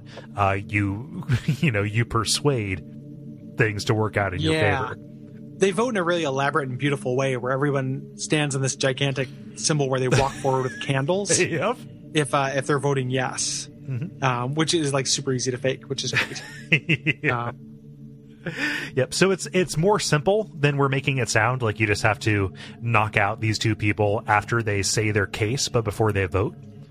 So nobody notices. But it feels much more complex and significant than it actually is. Yeah, and it's also optional too. Like it just changes the difficulty, but it does lend credence to this, or lend the feeling this is a living place that is operating outside of you. So you head to the dormitory to find out where Artemis is at, and find out these other keepers are suspicious. Yeah. Checking out all these different notes. Is this the first time you find a note to Orlin marked with a C? Yes. Okay. Because that ends up being significant. You find these notes seemingly from Katika, instructing Orlin in these different things. Yes, and I think that this is where it starts being revealed that it was Katika who was telling you to go get these artifacts. Yes, as it was like indeed. it is this C passing along instructions to Orlin to give to you. Yes. Ultimately, through this stuff, you're grabbing a key and getting access to Orlin's room. You have to use a key or a ring to get in there, a secret ring slot. Yeah, which is super small. Yeah, for sure. Yeah. Easy miss. But yeah, you get in there, you find Orlin's room, and it turns out he wasn't actually responsible. You come in here, you're expecting a smoking gun, and you don't find it. No, he was really hapless. Like he has no idea what happened. Yep, indeed. Yeah. Yeah. So you have this the seal that stops you from being able to use the glyphs. You have to melt that in the fire by the entrance. Yes, their eternal flame. Yep, and then head to Katikor's quarters, where she's been turned into a statue. Super creepy. I love it. Yeah, it's real good. She didn't just die, and you find out whoever did this has to be a master of these glyphs, and the way glyphs work in this game is kind of confusing. Easy way to think of it is just magic. Yep. Like if you just replace whenever anyone says glyphs, just replace it with the word magic, and it will make just as much sense. Yeah, it's also super creepy because you find her dead in the study, but when you go into the bedroom, there's this gargoyle with a note addressed to you in there. Oh, and yeah. Nobody's supposed to know that you're there. That's really cool. It's not just a gargoyle with a note; it's in its mouth, and it's like poised, kind of in a spooky sense. So when you get to the final place where you're supposed to go, like she's reading out these sentient artifacts, which will become important. Yeah. You go to where the note tells you to go, and you see a woman who comes in and awakens all these statues and sends them after you. And turns out, we find out that this is actually the hag. Yeah. Which we're going to find out more about, but this is the actual antagonist, and she's been playing us all for fools. Yeah. I love these statues. Just the way they talk. And well, they talk. Here's a cool detail. I'm sorry to cut you off that you may or may not have noticed, is that they are patterning their speech after her. Like she says everything in groups of threes where she reiterates words. So that's what the statues do in a cruder sense. Like they're talking like their master. It's really great. It's pretty fantastic, and also the fact that they're delivering it in this kind of very evenly spaced monotone, like it's find and kill and crush and kill and find and kill and crush and kill. It's super unnerving because it's like it's words you recognize, and they're obviously like mapping to different guard pattern. Like, oh, is that door open? Open, empty, find and look, and open, empty. And it's always in this meter. It feels so unworldly. Yeah, it's really great. Yeah. They're also they're much louder when they stomp, which makes them scarier when they're coming towards you. Yes. So you can be somewhere and just boom, boom, boom, boom, boom, boom. And it's really intense. These first ones you don't have to deal with or anything; you can get past them. But we have to find out more about this hag. She came to life and sent these statues at you. So the only person who might be is this Inspector Drought, who we knew about before. Yeah. Who's in Aldale, the rich side of town. We're going to go check in with him. So, seeing as we have encountered this hag for the first time, and we know of a person who is obsessed with this hag and wants information on her, we're going to go and seek out Drept in this rich side of town, this Aldale, by approaching his window, which is festooned in Hammerite iconography. This is one of the first times I was trying to explore in this side area. There's like a shopkeeper who's being extorted. Because earlier you had mentioned the locks have just the 8 cardinal directions. It's actually not true. There are 2 locks in the game that have other directions, like 2:15 o'clock or something like that. And you have to use the mouse, or I had to use the mouse. I was playing this with a mouse. And I didn't realize you could do that. You could adjust the pick with a mouse. So I just thought you couldn't get into this this shop. Yeah. I thought like you needed a key, but you don't. And there's actually a plot critical door later where that's the case, and I got stuck on it for quite a bit. But staying on the critical path, we just head to Drup's House of Hags and dropped it up. Yeah. So you mentioned that you encountered the hag, and he explains why he is so obsessed with this. Seemingly like just it's a fable, right? It's a fairy tale meant to scare children out of being on the streets. But he was at this orphanage, this Shalebridge Cradle, when he was very young, and he saw the hag murder a young girl before his very eyes. Yes. And that leads us into Mission 9, Robbing the Cradle, the pithy title that actually means having sex with a young underage person for one of the more terrifying levels in games. Yep.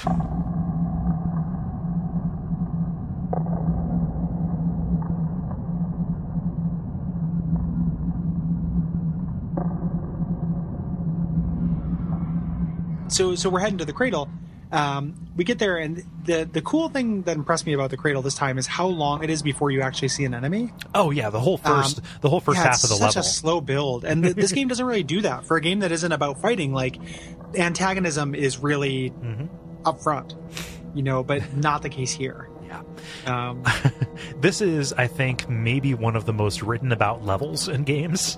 Like, it's not up there with World 1.1, but like, there's been a good deal of ink spilled about what exactly this does right and what it kind of cribs influences from.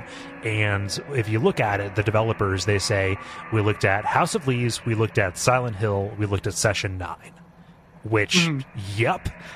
Yeah. This feels like a trap designed explicitly for me. Yeah, that's what it's from. And those influences are really, really on the page. So the slow burn is really great because getting in, you can't get in through the front door. You have to actually go down to the cellar. I'm like, okay, it's cellar. There's going to be spooky zombies down here or something like that. Because the previous Thief games just had eventually just start fighting spooky zombies for no reason. It's not for no reason, but like eventually when those games kind of get slightly worse, I think, is when you start fighting zombies. And I was like, I just kept expecting that to happen, but it just didn't happen. You splash down, you're reading these like super spooky notes about these really realistic sounding like old timey cures. Yeah. Like this whole this heat cure, which sounds just like burning. Like it just sounds like burning kids. Yeah. Or burning patients, because the timeline of this place is a little confusing, where it's once was an asylum. That's part of the twist too, because you're not sure what it was. There's this young girl here that you ultimately find. It's introduced to you as an orphanage, but they're talking about curing people who are mentally infirm. And what you ultimately discover is the idea that this was an orphanage, which is a sad enough place, and then it became an asylum, but there was overlap. Yes. Yeah. Exactly. Like they were zoned for both. And you're learning about this like rogues gallery of patients, which sound like Batman villains. Like it's really great. Like they all have these very specific psychoses that are like really interesting. So like there's this woman who keeps this urn of her dead child, who they call like the mother, or they call mama or something like that. And there's a lady who is like obsessed with birds. Yeah. There's a clock guy who enjoys clocks, who is in prison there by mistake, I want to say. Yeah. And then there's who is the guy with the mask? Oh, he's the King of None. Yeah, the King of None. I love it so much. Yeah, that's so good. Who wears a wax mask? And he's so dangerous to have to keep him in seclusion. And he's not the antagonist or anything. Nope. He's just this cool throwaway detail that the King of None is this little side, like I want to play the game that this was cut from, the other game this was cut from. Well, that's the thing, right? Like, so much care was put into this level, and it's not like the rest of the game, is bad, but like, this is like the kernel of an idea for a completely different game. Exactly. Like, it's almost like there's another game out there that's all this stuff that has one weird stealth level in the middle. And then they just Reese's cups it. Yeah. Yeah. It's very, it's very strange how good and how impressive this is. Like, not that the rest of the game isn't, but just like, this is just so cool and full of those throwaway details. And saying this game doesn't get any credit for is that every mission so far has had these really cool throwaway details, these little short stories. It's so cool that this late in the game, because this is a pretty late game mission, they're still bringing the heat to this degree. Or the electroshock therapy, or the dunking therapy, or whatever. Yeah, exactly. Any number of these, any kind of quackery you want to apply to this. But King Noman, they have to keep him away from the other patients because he's too smart. Mm-hmm. Like he will talk them into insurrection. Yeah, there's somebody that and you're just finding these notes. Like there are no enemies. Eventually, you kind of start letting your guard down, and you're finding these notes that are just kind of like the orderly's logs about these. There's somebody who they for good behavior they reward them by letting them set fires. Mm-hmm. Oh, yeah. Very, very good. Yeah, and this note in the lobby that you get, I love. I'm glad you made a note of it. Where like they lobotomize patients, but they say like we need to keep the training to a minimum because sometimes you can learn more from failing at it. Mm-hmm. So don't train these people how to lobotomize properly because we want to find out what happens when you don't. Yeah, like that's some what is that that camp, that nightmare camp from World War II, Auschwitz? Japan? No. I know Auschwitz. The one in Japan, that medical experiment camp that we forgave all those war crimes in exchange for the data on how much we had freezed people to death. I think that was more of a Nazi thing. Like I know that the freezing and then also like all the experiments with twins. The camp was definitely in Japan. Oh, okay. Yeah. Well, I mean, they both could have been doing awful things just like that. Yeah. And we forgave our fair share of Nazi scientists too. For sure. The very specific one where like there's like this terrible accord where we're like, nope, you guys will get off scot-free in exchange for your data. Yeah. I can't remember the name of it, but I will put it in the show notes. Okay, yeah. But it's that kind of shit. Definitely do, because even though it will make me sad and depressed to read it, I can't stop myself from doing it. It's a really sad Wikipedia entry. Yeah. So. But yeah, so you're going through and you're getting these details and you wonder, like, am I going to see these people? Are they going to turn up to be unique enemies? And in this whole outer crater area, cradle area, there's nothing that can hurt you, like we said. And it's real interesting to read kind of interviews with the designers around this. It was kind of all hands on deck. And they have an awesome kind of grasp on what horror game design should be, which is establishing safe spaces and then not only violating them, but forcing the player to violate them themselves. Right. To, like it's one kind of scary when we establish a place as a place where you're not going to get hurt and then bring something into it that's going to hurt you, but compel you by the structure of the game to go and do something that will put you in danger. And that's what it does after you go up and talk to this Laurel girl. Which even the presentation of Laurel is really cool, because she's a shadow and she's kind of portrayed as just this bright light that casts the shadow that's there, and it looks really evocative. Yeah. So pretty neat. Yeah, you find this portrait in the attic going to look for a fuse of a girl who looks just like Kataka. And she starts speaking to you, and you're kind of drawn to this area. Again, the sound design in this area, in this level, is like bar none some of the best I've ever heard. Yeah, it's really good. And good. This is the most moral that Garrett ever is. Yes. Because she needs to escape, and you're just like, this is not doing this or not helping her would be too much. Yeah. So she wants you to help her escape, and you don't talk about it or anything either. It's kind of interesting. From looking at his character, like he doesn't monologue about it. It's just like, yeah, like I'm going to help this ghost escape this fucked up place. Yeah, it's a little girl. Like I'm human, and even walking into it, it's a little bit uncharacteristic. Most of the mission briefing text is very kind of flippant about these things, like, oh, I've got this tip, and he throws on like a little James Bond kind of one liner in there, and then but in this one he ends it with an amazingly evocative line saying, "I'm used to the dark, but this feels like a house with bad dreams." Yeah. Ugh, fuck yeah, Gary, I just came. Yeah. Sorry. Not really, but you know what I mean. Oh no. No, but it's like, okay, Cole, you like The Shining too? House of Leaves? Why not? Let's do it. Come on. It's really strong, and it's very Cole centric strength. So it saves you from having to replay this for when you eventually do like an outlier entrance on Gary, entry on you have no idea, Hexcrank. Gary. Yeah, I recorded video. Oh, good. Yeah, good. Because put it away. Put that ding dong dingly dong dong back in the pants zone, my friend. Back in the pants zone. But the idea is she is trapped here because this place remembers her. Yeah. So it kind of leads to, like, if it wasn't for all this great sound design and kind of quest design and background detail, this would kind of be a tedious level. Oh, it'd be straight up like bad adventure game. Like this is like like Alone in the Dark. Go grab a thing and put it in a place. Yeah, like the actual things you're asked to do aren't that great, but like, so once you get the power back on and you actually go in, we were introduced the antagonists of this level, which we can't, like, bypass either. We got to talk about these puppet things. What are they called? It's not. Is it puppet? Puppets. Yeah.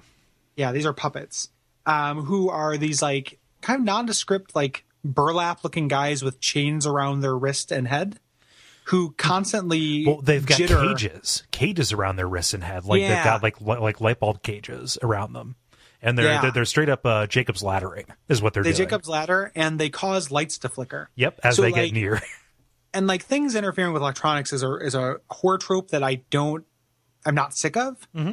Like, it's the reason why, like, I mean, as much as it's not a popular thing to go to bat for now, like, I will go to bat for at least the early parts of the Marble Hornet series, because, like, it's genuinely pretty scary. Mm-hmm. And that's why it's scary, is having this, like, Pavlovian, you don't actually see the thing, you just see the electricity flicker or the, things start to glitch out. Yeah. It's coming, but they just train you, like, you don't know which way it's going to take. Mm-hmm. So you feel the fear a little bit early. Yeah. And this does a great job of that. Like, mm-hmm. and it's more immersive, like you're actually in it. And these lockpicking scenes where you have to get into these cells to find, these patients' rooms, like, hey, I thought I cleared everything out, but these guys have a really wide leash. Like, they don't have patrol routes the same way that other guards do. No. So, like, you can just be picking a lock, and then the lights start flickering on and off while you're doing it. Mm-hmm. And it becomes this, like, can I finish picking this lock in time to get in the room and hide, or do I have to, And then you start hearing them too, like as they approach. And also they don't stay dead.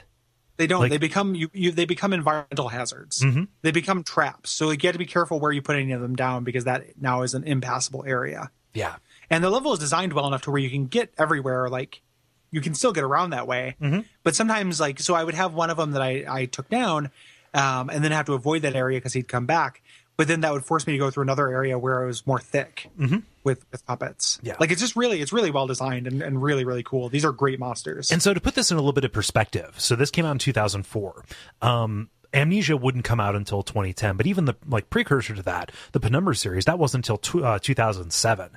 This kind of dynamic first person horror was kind of just relegated to stuff that was like shooters, System Shock, Clive Barker's Undying, Realms of the Haunting, something like that, where you had these enemies, interacting with you in real time space. Other first person stuff would be like, D, where you're doing these kind of like first person adventure game kind of things. The only kind of contemporary for this would be Echo Night Beyond, but that's more of a like scary ideas thing than like we're going to take the gameplay and like make you panic as you're trying to accomplish something as a threat bears down on you. Yeah. It's really cool. Like, it's really good. And even when the puppets aren't causing the lights to flicker around them, this is a detail that I didn't notice until I read an article about it, and then I went back and checked on it because I made saves, Gary. I made saves. The lights actually breathe. They dim slightly and they raise back slightly. Super cool. Yeah. And as you're going around, so you're going into this the White Ward down here in order to get Laurel's gown, her nightgown. Which again, this is a little girl who was living in a place with a bunch of mental patients, and one of them stole it from her, which is ew, gross. Yeah. But you're going down here, and you are going into each of these individual cells and seeing the physical evidence, like where these people that we've read about have lived, and each of them has kind of their own sound design around them as well. Yeah. And we've read about them at this point too, but it helps kind of like, it ends up becoming a gameplay thing here in a moment, but it helps complete a picture about them as well. Yeah. Like, seeing where they lived helps with that feeling of like, oh, this is where King No One, or King None, King of None. Lives. Yeah. Yep. So essentially, once you get in there and you find her gown and burn it up, you can't actually leave yet. Is this where you have to go in? No, you have to actually walk your bloodstain. There we go. Yeah. So she just nonchalantly introduces this idea that, well, the place still remembers me somehow. Like she's discovering this stuff along with you. The fact that her blood is still on the floor of the attic, and it's dried there in the present, means that you have to go into the past, go into the memory of the cradle, in order to go to the treatment room to get this kind of like dissolution fluid in order to kind of dissolve the blood stain and get rid of her. Right. Again, playing with this time as well. And in order to go into the memory, you have to find the toys or artifacts from these different patients and put them in their preferred place. Yeah. And you find this out from looking at, these diaries and these audio logs and letters and stuff where it's like, hey, this person, the only thing that seemed to calm this person down was bringing their daughter to the lobby to feed her or what have you. Yeah. Things like that. This person used their tinderbox to light fires in the fireplace. Exactly. And this is, this kind of function, because when you go back in the past, you can't die. So you, if you get caught, it just sends you back to the present. Mm-hmm. So you, at this point, these kind of things function as these keys to teleport you to different places in the past, and as kind of just this thing you have to go through if you happen to die in the past. You have to find a new artifact and bring it back. Do you know if you can run out? Can you reuse any of the artifacts? No, you can't reuse them. They lose their power after you do that. Okay. So you have something along the lines of like 9 or 8 chances.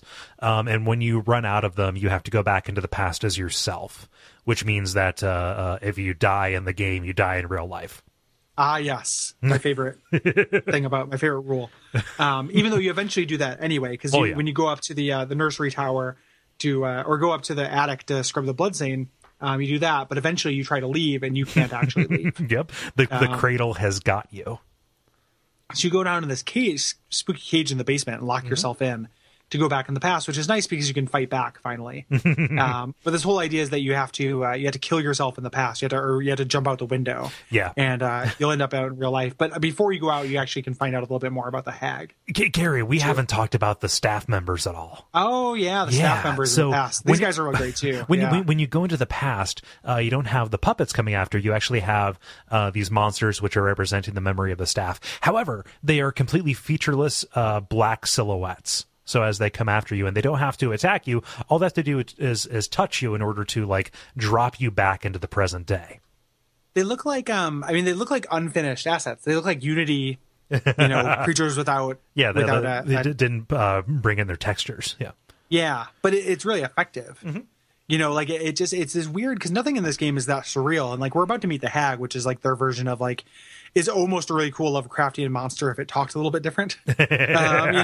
Like nothing in the game looks that weird and plays with the medium that much. Mm-hmm. Like having this intentionally untextured model feels like something that works really well in video games. Like it uses the language of video games. Like that's something we've all seen in Glitches to evoke this kind of weird otherworldness or discomfort. Yeah. And they're really strong too. Mm-hmm. Like I think that the guys with the lights, the light gimmick just works for me a lot better. Mm-hmm. Like I like that an awful lot. These guys are great too, though. They packed a lot of, real memorable, non-reused antagonists in this very short space. Yeah, and it's wonderful. Like when you go up to the nursery tower to get her diary, which is another one of these things, you read about the hag and this murder that was there, and it's super callous. Like, well, fortunately, this girl doesn't have any family; otherwise, they would hassle us. But it's all the information that you need in order to find out where she ultimately is kind of bunking up. And I love the way that you exit this. So you alluded to the idea that you are kind of faking suicide to get out of here, to convince the cradle that you are dead by dying in the past, not to a keeper or not to a staff member, so you can kind of snap back to real life outside. Mm-hmm. And you're sneaking past them, but like the only way out through this tower is to run past basically a boardroom full of these guys as the building is on fire. Yeah, and so you just have to good. Or it does that thing where like they're not reacting to the building being on fire. Mm-hmm. So that whole scene is really surreal when you come up on that table, this boardroom table, them all like chatting and enjoying themselves, these textureless models in a burning building. Like it is just like, it's really sublimely surreal. Yeah. Yeah. As you like run and jump out of the window like Helen Hunt in a PSA. Like Yeah, you have to too, because you can't. These guys don't follow the same distraction rules. Mm-hmm. Like I was trying to like lure them away, and it didn't really work. Nope. So I just ended up making it run for it. Yeah. Which is what I'm going to do for the rest of the game for a lot of sections. Yep. But it's really great. And then you jump out and you're like, whoa, that was weird. Back to the prophecy. You know, like, it's like even Garrett feels like it's like, oh, I just stepped out of a different game. Yep. You know. Yeah, it's so like strange. just looking back at the history, like I pulled up my Hexcrank list just to see if there was anything that kind of like presaged this, and like I pretty much gave the whole list there before, but like this laid so much groundwork, and like it pulled from exactly the right sources to make it like not just like tailored for me, but like just this very specific kind of horror that like played with space and used kind of the unpredictable nature of the game so much to its benefit. Like this is a tentpole, Gary. Yeah, it's really great. It's really special. It's not a coincidence that the first time I tried to play this, I stopped like shortly after this. Me too. I thought there was so much more game after it. Yeah, it's like, and there's some stuff that happens later, and again, it's not particularly weak. It just doesn't hit this strength. Mm-hmm. And I'm so used to seeing games peak early. Yeah, you know, and to have this like peak 3/4 the way through the game is just really kind of refreshing to have this to look forward to. Yeah, you know, and know this was coming. Like, it's really, really special. Yeah, very, very special. God damn. Like I was about to say, I wish there was a way you could just jump in and play this, and like you're not going to get like you're just going to get bits and pieces of this everywhere. But like it really is, it's like a cameo of like a completely different game in the middle of this otherwise really good game. Yes. Yeah. So it's worth the price of admission alone. Mm-hmm. You know, like if anything we've said makes it sound like this is something you might be into. Mm-hmm. Know that you have one of the best like horror levels in gaming to look forward to, and you have and 12 hours of a good stealth game in front of it. That's a lot to ask. That's totally. Like saying, hey man, listen, season 4 of The Wire is amazing. Yeah. But I mean, it you know, getting to season 4 is not hard either. Like it's still really, really good. Uh-huh. And the thing too, when people talk about the earlier entries in the series, like even the parts, as I mentioned, the parts where they kind of leaned into horror, and those games always fell really flat for me. Mm-hmm. Like those sections are not good. Yeah, you know, the zombie sections of Thief 1 are the worst parts of the game, as opposed to being the best parts of the game in Thief 3. Yeah, and the closest kind of analog to that in Thief 2 is the automatons, which behave in a very similar way, from what I can remember. Which is just these implacable enemies that you have to take special kind of measures to defeat, but like it's never as satisfying as this purely environmental thing. Well, I don't want to influence your gaming decision too much, but I have a buddy who was talking about the remake of this when I was tweeting about Shale-Bridge Cradle, and she said that the remake, it's the best part of the remake as well. There's like a callback to this. Yes, there is. And that it's like crazy, super effective. So that's something I want to check out. I want to say that the remake is really short too. I wonder like if they put that earlier, like that would be like what, like a lazy Saturday morning worth of gaming probably to get to that. Yeah, at least get to the Shale-Bridge part and see if the rest of it makes you feel like, you know, continuing to play. Yeah. So yeah, I've got to see, you know, anything that's going to name check this. Like it reminds me, it's such an interesting comparison too with System Shock 2, which is as opposed to having one scary level, it had a low level of horror over a kind of a mediocre game throughout the whole thing. And I mean, not like, you know, I liked System Shock 2, but like there were a lot of problems with it. But having it concentrated like this makes it have a bigger impact. Yeah. You know, like there are scary things throughout all of System Shock 2. Even though the game is not necessarily, you know, it's about a lot of other things as well. Yeah. This just having this one very scary part, like, I don't know. It's just very effective. I don't have anything to say other than that's really good. I mean, it's effective in the way. Good. It just makes an interesting comparison with System Shock 2 and how that game trafficked in horror as well. Yeah. I mean, so tone whiplash is a thing. Right? Like there's a way to do it good and then there's a way to do it bad. But those quick changes into something else, if you do it right, can completely cast the rest of everything else in a different light, even as this other thing stands above it. Like, I don't think that the rest of this game is diminished for how good this is. Like, I don't wish the entire game was Shale-Bridge Cradle, especially not, you know, for this era. Right? Like, that would have been a little bit tedious, right? But as it stands, it's 2 hours of really good entertainment. So like Totally. I'm 100% down. But yeah, like I think that, you know, the fact that this is here, it could be seen as like, well, that's very weird design. But like, I don't know, horror games are kind of the best when they're really weird. And, Yeah.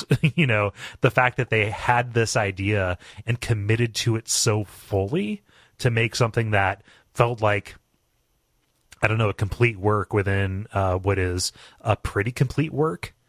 I don't know, like, you could say it's overdeveloped or whatever, but like, we have something amazing because they decided to just buy in 100%. Commitment's are really good. Yeah. That's the phrase for it, you know? Yeah. Is it just an amazing amount of care and commitment to this one little thing. And like it that care and commitment is in other places as well. Mm-hmm. But I think it's probably the difference between, again, like $10 and $9. Like, you know, they did a great job on both. Yeah. So, yeah. I love it so goddamn much. It's really good. Anywho, we still have we have like, you know, we have a couple levels left. Mm-hmm. So we get out and Garrett's like, whoa. And then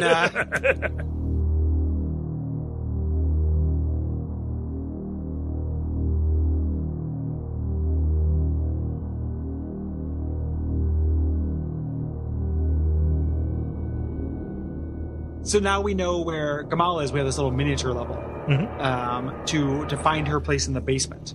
Yeah. Or in the sewers, rather. Mm-hmm. Sewers, the locks, something like that. Yeah, like the canals, yeah. Her mansion under there, which is really strange. I know, right? And you only get to this after you follow Laurel's ghost, her specter, and she keeps casting that little girl shadow, but to her resting place where Gamel buried her in the catacombs underneath the Hammerite fort.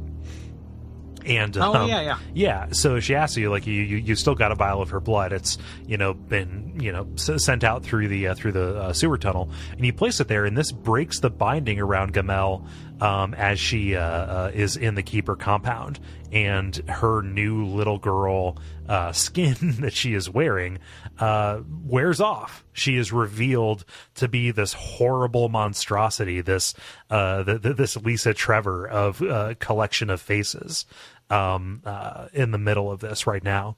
And we find out kind of the motivating factor here. The MacGuffin is that she is within reach of this final glyph, and she needs these artifacts in order to get it. And so you are kind of directed to go into her home in these canals to recover these artifacts and also learn more about her plan. Yeah, and she's really, as a villain, like, she's pretty cool. Like, she has force powers. She can, she chokes somebody by levitating them, I want to say. Mm-hmm. And she looks really neat. Like, she's made up of faces. She has teeth where teeth what not be where they ought not be. There we go. Stuff. That's what I wanted to say. But her voice acting is somewhat cool in that she, like, rephrases things constantly in the middle of sentences. Mm-hmm. But she's also like, those meddling kids. Like, she's a little bit too, like, understandable motivation.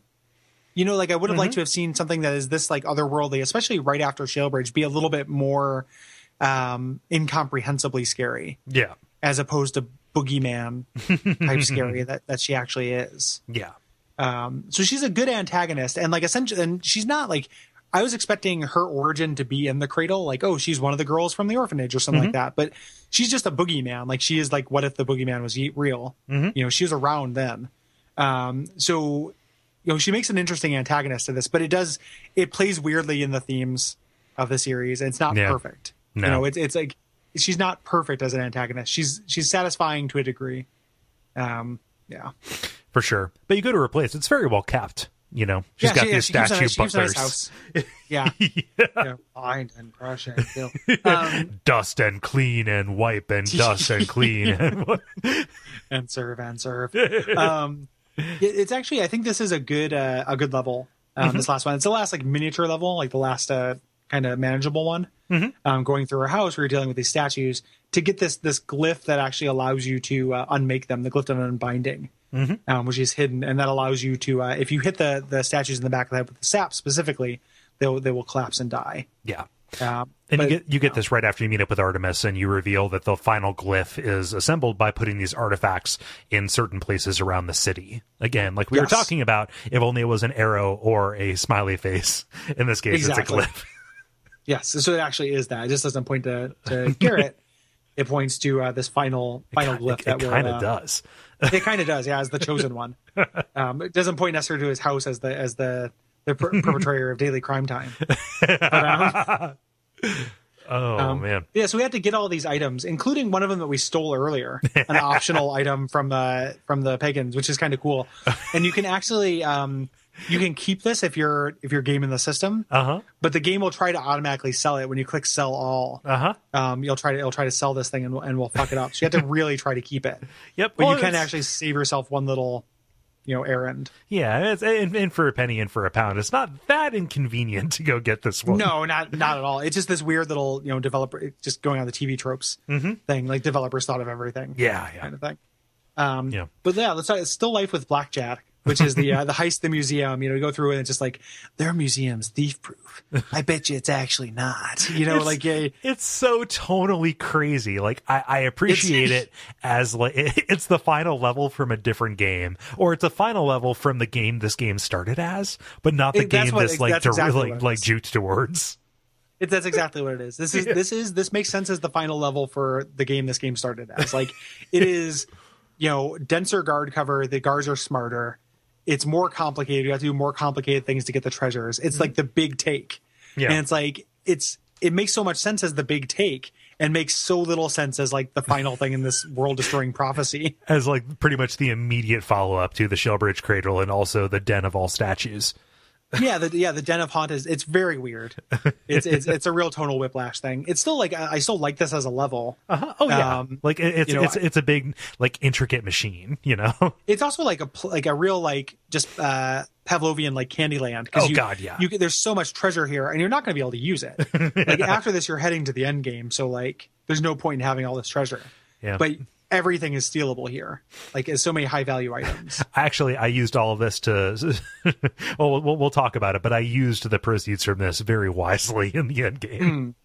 Yeah, but no, definitely, like everything is shiny. Everything, like you're gonna take it. Like I'm just picturing him like the Thomas Crown Affair. Like he's just cutting all of these paintings out and like rolling them up and putting them in his back pocket.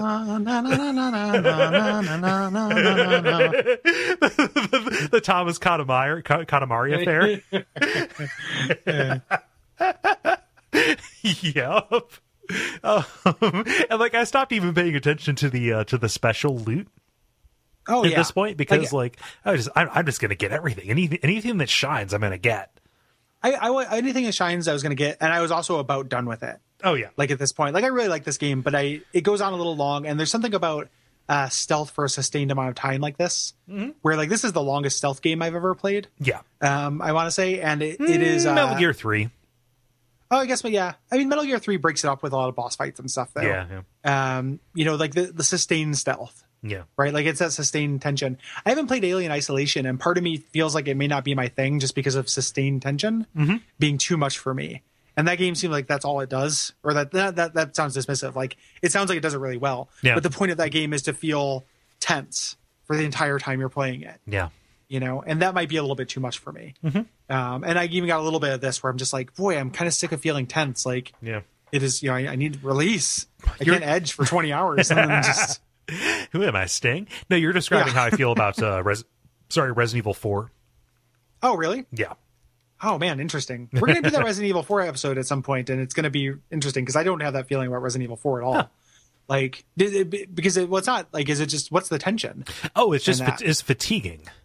Like the tension is always scrounging for resources and always having to aim, and always like it is a very satisfying loop that you have to do.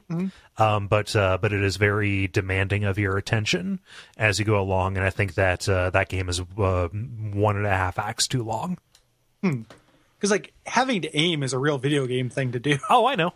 Like, yeah. I just think it's very it keeps that tension up, and it's very it's kind of always in your face. Yeah, I remember that game being well paced, but I'd have to play it again. Yeah. Which hopefully we'll do sometime. Yeah. I mean, I know I will do it sometime. Like eventually I'll stop putting that in polls and just be like, Cole, I really we're going to do Resident it. Evil 4. Like, I mean, it's not like people don't want, like people have asked for it. So it's not like people want it. Yeah. Yeah. It wouldn't just be for me. But, and for you, I imagine you have enough things to say about it, even if you don't. Oh God, you know, yeah. even if you have Like problems with it. for as much as I give it shit for being too long, like I still love that game. Like, I mean, like the opening village of that game is as strong a level as anything we've done. Yeah. Like that opening village scene is so good. Yeah. And so like important and just fantastic. So yeah. The no, like I would even say like the third to half of that game is pretty much perfect. Like it is perfect on the order of like Shadow of the Colossus. Yeah. Yeah. Yeah. Anywho, this museum you spend a lot of time there. We're not going to spend that much time on it because we've figured all this stuff out now. Like there are fewer short stories. Like there's not as many players in this. There's like a little bit with the curator and like is he up to something? But at this point, it all seems kind of ridiculous because another reason why this level feels so out of nowhere is because of this urgency of the plot. Yeah.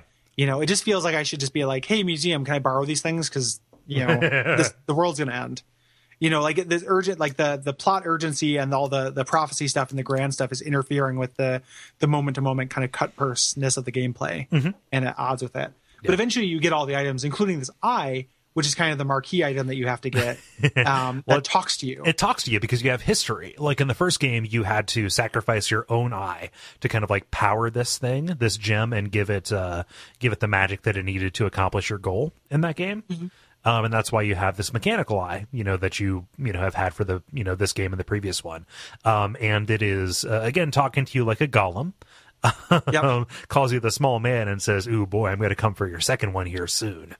Yeah, I like that. Like, do you want to reunite your eyes from the perspective of an eye outside of your body? But the big thing also, the big thing also is a security system that you have to unmake or take down. But just find the switch. Like it's a big level. Finding the switch is hard, but it's a huge level. And if you're playing on normal difficulty, the amount of optional loot you have to get, there's like a whole wings of this library you don't have to, or this museum you don't have to explore. Yeah, like it's so big. Like I didn't end up doing all of it because I just I was just trying to get to the end because partly because I was kind of ready to be done playing, but also because of the urgency. No, I was playing up to like 1 o'clock last night as when we're recording it. Like the end of this game goes on for so fucking long, Gary. It goes on for a while. Yeah. But eventually you get all the items and you have to put them in the spots.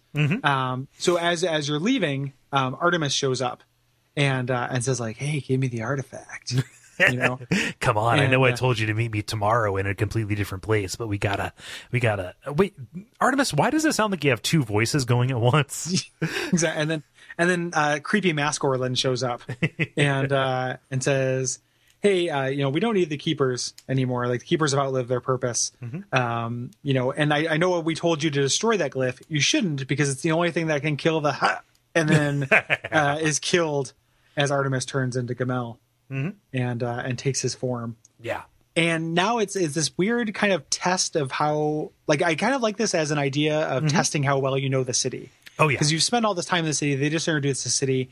And now you have these 5 artifacts you have to put in 5 different places. Yeah. That mostly correspond with all the areas that you've been to. Yep. And, all hell is breaking loose. There are statues everywhere. They're fighting the guards. And near any of these places, the hag is going to be there. Yeah. Like the hag can teleport around. But the hag ends up not being that much more difficult to sneak around than anything else. Like there aren't very many things that actually detect you differently or interact with you that differently in this game, other than the statues being immortal and I guess the hag being immortal. But so the hag is there, and every time you see her, like she hits really hard if she sees you. But whenever you see her, it's kind of standard sneaking. To get through this area. Yeah, I like the idea of this a lot. Like just the idea that this place that you have been kind of treating as, the space in between becomes the final level. That is a pretty cool payoff. I think that's cool too. I don't really mind how easy Gamel is here. Again, maybe because I was no. I was kind of over a boss it. fight would have been stupid. Like you couldn't have done like a boss fight in this game. Like this is this close to this kind of final exam on how well you know the city and how to get through it. Is the boss fight part. Oh yeah, I love that. Like I like that too. It just kind of takes some of the threat away from her. It's just I see it as part of that weird dissonance between the world-shattering cosmic monster stuff and the cut purse stuff. Yeah, is that you're doing a cut purse ending up against a cosmic monster. Yeah. And the cosmic monster doesn't seem any more smart than a guard, you know, or more dangerous. Yeah. So it's like there's a little bit of dissonance there, but it's not that big a deal. Yeah. But this is also testing your familiarity with the landmarks. So like you could have seen all of these shrines that you're supposed to go to, these memorial places. But otherwise you have to find them and place these amidst the chaos. Yeah, they show up on your map, mercifully. Oh, nice. So each one is on your map, not as like a marker, but like they were on your map this whole time. There's a little symbol that symbolizes a shrine or a marker or whatever, historical marker. I didn't notice that. Yeah. Nice. Indeed. Yeah. But you go and you place the last one, assuming that you survive. This is where I ended up using my take from this last mission to fund my flashbangs and potions. Yeah. I had done that before the museum and had enough left over to make this work. Yeah. I mean, the museum can be really taxing. I just didn't, the idea of getting to my fence and then getting to a place to buy things seemed exhausting to me. So I just, you know, made it work. Like I had to reload a couple times. Oh yeah. So I definitely got killed. Yep. On my way here. But you place this last artifact, you place the eye in the fountain outside of your apartment. Again, so conveniently. And this geyser of light erupts up from this artifact and all of the others and creates this constellation in the sky. And, you know, the Keeper Library appears. You can see it. This key glyph appears on your hand. And there's this old woman. Like the ending cutscene to this is kind of weirdly abstract. Oh, yeah. Then it cuts to it's like a music video. Then it cuts to an old woman who's crying as these keepers descend on her. Oh, it's the hag. It's definitely, no, I know it's that. I know. Okay. All right. I'm just saying that it's not like, explicit. It's kind of flashes from like scene to scene. Mm-hmm. You know, it's kind of impressionistic is my point. Yeah. You know, as opposed to having a voiceover that's like, and then the hag lost her powers. And then the Keeper Library. Like it just kind of shows you. So the hag is saying like she's aged rapidly. Mm-hmm. And she's ruined because all the glyphs that were keeping her alive are gone. Like I love that. That's a great detail. Yep, exactly. And the ones that are animating the statues. That's why the statues freeze. Mm-hmm. The keepers, you know, freak out. You know, because they no longer have their magic, except for you. You have the magic on your hand. And it ends with this little like ellipses at the end where this little girl is trying to pickpocket from you, and you capture her hand and say, "You have talent. One does not easily see a keeper, especially one does not wish to be seen," which are the first words said to Garrett in the first game, I think. Yep. So the circle continues, which is great. And yep, you're now going to be the keeper, which are now just going to like steal shit and stab guys in the neck, I guess. Yep. Under your leadership, things are going to get weird. Yeah, like the Chronicles of neck stabbing. And I guess Thief 4 kind of picks up on that relationship. Like there's a young girl sidekick, but apparently it's not very well developed. Thief 4, I don't. Yeah, but it's the remake. People who are listening sometimes this has far. 4 in the title. I know. Oh yeah, like the Thief instead of the. There's no A in Thief. Yeah, it's really weird. Yeah. Thief 4. Yeah, Thief. But no, I don't suppose people are going to be like angry about spoilers about a game they are dead set against playing because it ruined a series they like. It's actually like a distant sequel. Because they talk about Garrett being kind of like the predecessor, like who you are playing as is like a long lost descendant of the Sneak Thief, like this this legendary figure, and you are kind of retracing his steps. It's probably, even if it is a spoiler, it's probably something, you know, revealed relatively quickly. It's like from what I've read, it's like in the first third of the game.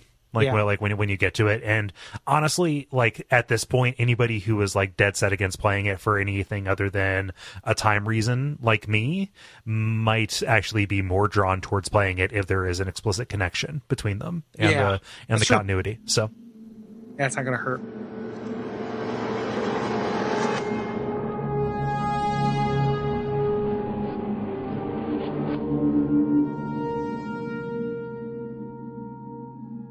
But yeah, that's Deadly Shadows. That's Thief. Yeah, it's really good.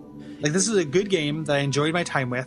Mm-hmm. It outstayed its welcome a little bit, but it's like the core mechanic, the loop is actually really good. Yeah, you know, the hanging out behind it. And we didn't spend very much time talking about this because there's not that much to talk about with it. But like the hanging out behind a corner, waiting for a guard to pass, you know, knocking out and hiding his body just in time thing is really consistently thrilling and fun. And you do that for a lot of this game. Like the game does a good job of presenting that scenario. again and again and in fresh ways for like most of its runtime. Yeah, and again, it's that 30-second loop, and the way they design the spaces and the way they space out the enemies. Like by the time you get to the museum, that is incredibly hard to do because, like, eventually the guards start to figure out, oh, there should be a guard here, but there's not. So it's their absence that's tipping them off anyway. Like the game is getting smarter along with you in a very satisfying way that is not like made explicit. Like Garrett doesn't say, "Oh boy, I better be careful now." Like this just happens in this. I hate this word, emergent way, that just feels understated. And so much of this game is understated in that way. I wish it was much shorter. Like you texted me and said, yeah, it's 6 hours too long. That's totally the case. That probably didn't come through in the recording. Usually when something is a slog, like you can hear it in our voices and we're like, moving on. But the fact that it had this upswell of goodwill from Shellbridge Cradle, I think buoyed us and even buoyed me through kind of like the rest of the game after this, which again, that final encounter as you're, going through the entire city, that is a cool thing. I just kind of wish there wasn't as much kind of like flab to it in the middle. It's really, that's what it is. 'Cause it's hard to think of like exactly what could be cut. Yeah. There are a couple of like specific missions where it's like, this didn't need to be there. It's like, I didn't really need the Sunken Citadel, like something like that. Like, I guess it's not actually that hard to cut out specific missions, but it's the middle. It's not like, it's not a sitting in a bathtub while the water slowly drains like most games are too long are. It's like there are high points throughout, and like something this series or this game doesn't get any credit for is like the really kind of clever writing in the margins, which like all of those little side stories and stuff were like stayed consistently worth reading the entire game. Like finding a little log or something like that was always like entertaining and cool for like the whole game. Like it just took too long. And for me, it wasn't so much just the flab, which was part of it, was just me playing a stealth game that was this long with this kind of stealth. Like the ways that they try to break up the stealth stuff didn't always work for me. Yeah. But they did it very rarely, so like it could have been worse. They could have added like an action level or something like that. Like it could have been, which is what they did in the earlier ones where there are more things you have to fight more often. Yeah. It feels like, at least when I played them, they didn't do that too much. And I guess I could take that back. It's not really fair for me to say the things they did to break it up didn't work for me, because Shellbridge did work for me, but it wouldn't have if it wasn't so. If that, like, imagine doing those same tasks and just have it being thief themed, or like you were just stealing mystic artifacts from a keeper thing, then that would have felt excruciating. Yeah. Like that it didn't work for me from a gameplay perspective. It's just they put all of their band-aids, like all of their atmosphere, scenario design kind of band-aids over the weakest part of the game gameplay wise. Yeah. And it worked. Like they successfully got away with something. It feels like. Yeah. So like a couple missions could have been cut, and it's hard for me to play a stealth game for 20 hours and just do that guard loop and be tense and hiding out for 20 hours. It's also the things that make the beginning of it so good, that city stuff and that downtime, do become a nuisance when the stakes get higher. Yeah. And making my way, like, I'd read like, okay, I need to go to the docks now. You've got to go through like 5 wards of the city to get there. Yeah, to get to the, like, it almost felt like it needed a fast travel, which is kind of ridiculous, but like, it wouldn't have broke my immersion that much to like start me closer to places after I left a mission, and just like hand wave that Garrett walk there. Yeah. But otherwise, like, really, really good. Like, I think that this is, for this kind of stealth game, like, I think this is well worth your time and fun to play. I agree. Yeah. What's next? Cole? Gary, coming up next is Dragon Quest Heroes Rocket Slime. The cutest game that we've ever done. Dear God, Gary. It's cuter than Yoshi's Island. Yep. Like, it is consistently cute and charming the entire runtime. So yeah, this is available for DS. You can get it for not a less than $10 sum, but not a greater than $20 or $30 sum on Amazon. But yeah, it's readily available. I encourage people to do it. I'm about halfway through it right now. And boy, oh boy, this is going to be a fun, cute episode. I was really happy that we finally did this too, because I think we mentioned on the thing, but my literal spit take when I found out you hadn't played this, No, it was on something awful where it's like, oh yeah, I've never played this, and you you looked at me like I had crabs crawling out of my ears or something. Yeah, I was really surprised because this is a favorite. Yeah, well, I mean, we've been doing the show for like 4.5 years now, and you brought it up, and I was like, I trust his recommendation. I'd like to play this, but we're going to do it for the show, so I'm going to save it. See, it's funny because I just assumed that I brought it up and you were just like, yeah. I just assumed that you had played it and didn't like it or something. No, I was just down. Any apathy you caught from me was just kind of like, yep, I've heard pretty cool things about this. I'm not that invested in Dragon Quest, but it seems cool. So yeah, let's do it. That's the thing too, is like, I'm not either, but I love this. Oh yeah. Like it caches it. Like I imagine if I wasn't a Dragon Quest, this would be so much more powerful, but like, even the small amounts of like affection I have from playing the NES game a lot and liking 8 and this cashes it on in a really great way. So it's so goddamn cute, and it is it's really fun. Yeah. So I'm looking forward to that. I've already beat it because I've been trying to get ahead to play the game after that, which is our big winter Western RPG. Yeah. Which is Fallout 3. So we're doing this similar to Morrowind in that we're splitting things up. So imagine one episode on the main quest, one episode on a side quest where Cole and I have split the side quest, and that includes significant location based like things. So that includes vaults and I'm not going to not do the Dunwich building, so like we can both do that. And then splitting the DLCs actually. So this is the first time we've covered the DLCs with the game, but I was ready to revisit them, and also they're worth talking about. Yeah.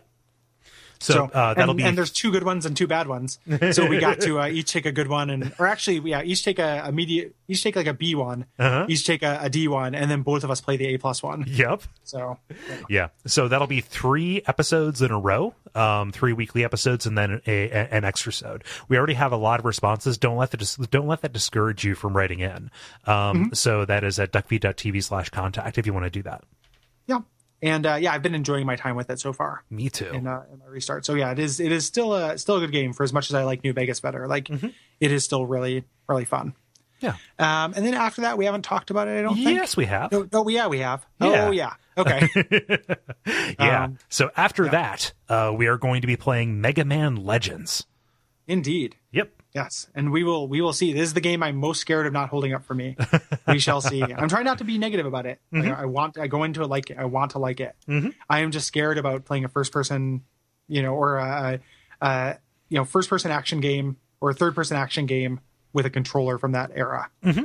So we shall see. I've gone back and played it. It holds up as long as you play it on the PS3. Dear God, don't play it on the Vita. Okay. Yeah. Wait, is it because of the dual analog? Yes. It's not so much dual analog, but dual shoulder buttons. Okay. Because the shoulder buttons. Yeah, you turn with your goddamn shoulders. No, right? you turn it to strafe. Okay. Turn it to strafe, man. Come on. Okay. That's the default, but it doesn't have to be. Okay. Yep. Gotcha. Yeah. So at the worst scenario, this is going to be an inverse Brave Fencer Massage. Yeah, that's half what I'm expecting. Yeah. How long is Mega Man Legends? Oh, it's like 12 hours. Okay. Yeah. Cool. Yeah, and don't, people listening. I played this when I was young and liked it. I'm just cynical now.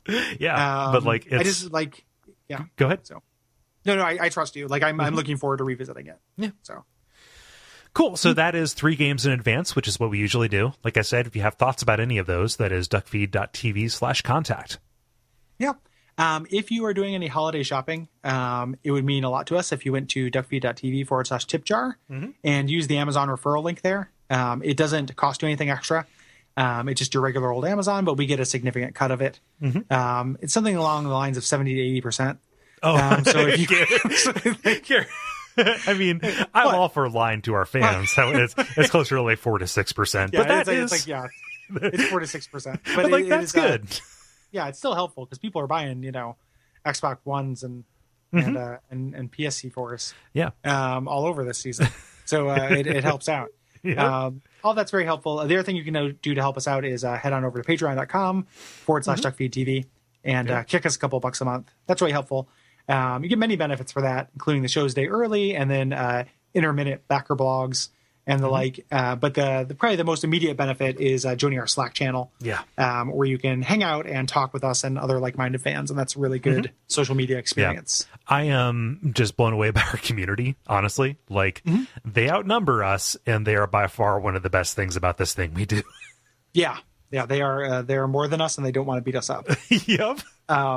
They're also this is the first episode of Watch Out for Fireballs we've done since Duckstream. Make a real quick mention of that.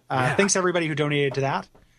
That went fantastically. And again, just talking about a great community. Like, you know, you go online, you put yourself out there on internet, and you when you're talking about an issue that's kind of explicitly progressive, you expect to have some kind of drive-by shitheads pop out there, not because of people in our community, but because of just kind of people from the internet at large. And we had none of that. Everyone was super kind and supportive. All the people who are part of the community and fans and everything came by and hung out and were really, really great and really generous. Great financially, like we did much better with our goal, but also just really fun to talk to and hang out with. Oh yeah. Like really supporting of this like harrowing ordeal. Yeah, adding stuff to the chat. Like we were playing for it was 48 hours. You were up for the full 24. That is insane to me. Yeah, I don't fuck around. I was up for 30 hours. Jesus. Yeah, it was intense. It's interesting. I was prepping for it online, and they said like, oh, the hardest time is going to be when you wake up normally. You hit that time again, and that's 100% true. Like there's a moment on the thing. I don't know how much of it has been captured or what have you, but around 11 a.m. of the second day, where I'm playing Dark Souls 2, and I got real grumpy. I was just like real cranky and pretty frustrated. Yeah. That was totally the case for me. So I was alone for the first 12. And I usually wake up around like 7:30, and by God, if by 7:30 I was not like on the edge of having a panic attack and like going into the bathroom and like, I'm gonna throw up. No, wait, no, I'm not. This is just me being crazy.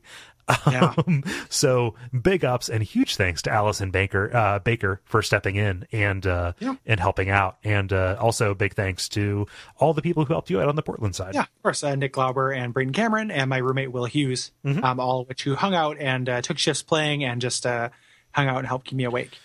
Do you want me to reveal what the final take was? Yeah. For the Transactive Gender Center, $4,037.17.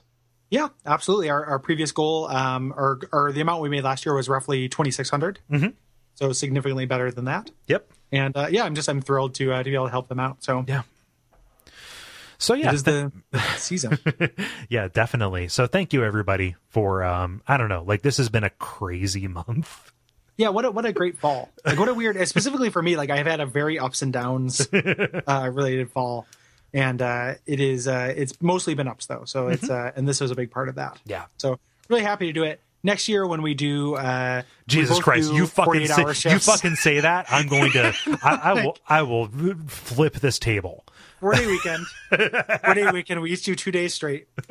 And then it just doubles every year. Like until eventually we're just doing an 8-hour shift, and it's part of a sleep study.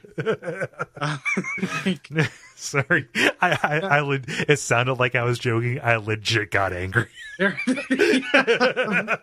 What do you think I say on tape is a contract? And then especially if I mail this to myself, then it becomes then the copyright law gets involved. I don't think we can scale it back. I will say that it was not insignificant to stay up that late. Like it was hard, but it should be hard because it's that's why people tune in to watch you suffer. And then, I would not be opposed to going to alternating 12-hour shifts next time. I still feel like that's a cop out, man. I don't know. We can talk about it. That feels like such a cop out to me. I don't know, man. It feels like work. It feels like I'm waking up and going to work as opposed to a weird, fun all-night party. That's kind of miserable. But 12 hours of sitting in a fucking place? Gary, they just killed my back. Still hasn't recovered from that. It's true. I spent the entire weekend without pooping, and then when that came again, let me tell you, it came like a storm. Oof. It came in like a wrecking ball. Like it was pretty intense. Yeah. We can talk over the course of the next 355 days. Yep. Yeah, we can. But that is my recommendation, at least now, when those wounds are still pretty fresh. You'll get over it. A year is a long time now. I know, Gary. Like you'll feel better in like a month. I know. You'll be ready for Duckstream Spring Edition by the time that pops around, where we each do 36 hours. Jesus, Gary. To benefit. We need to end this episode. We do have to. We still have to record. I'm tired and I'm hungry. Yeah. Yeah. So you know all the things to do. Thank you guys very much for everything. And until next time, what should they watch out for, Cole? They should watch out for the Gray Lady. Umbasa.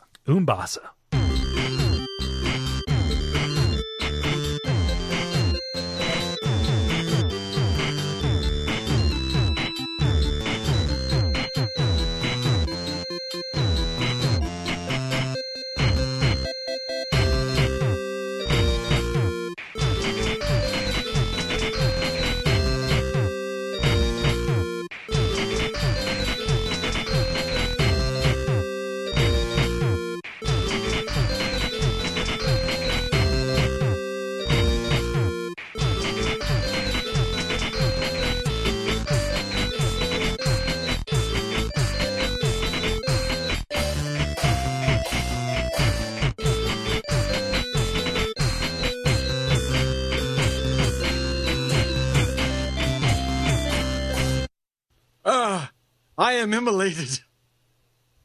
Okay. Yeah, I don't have an ending for it. No, it's fine. That's the that'll work. The music gives us an ending to everything. Yep.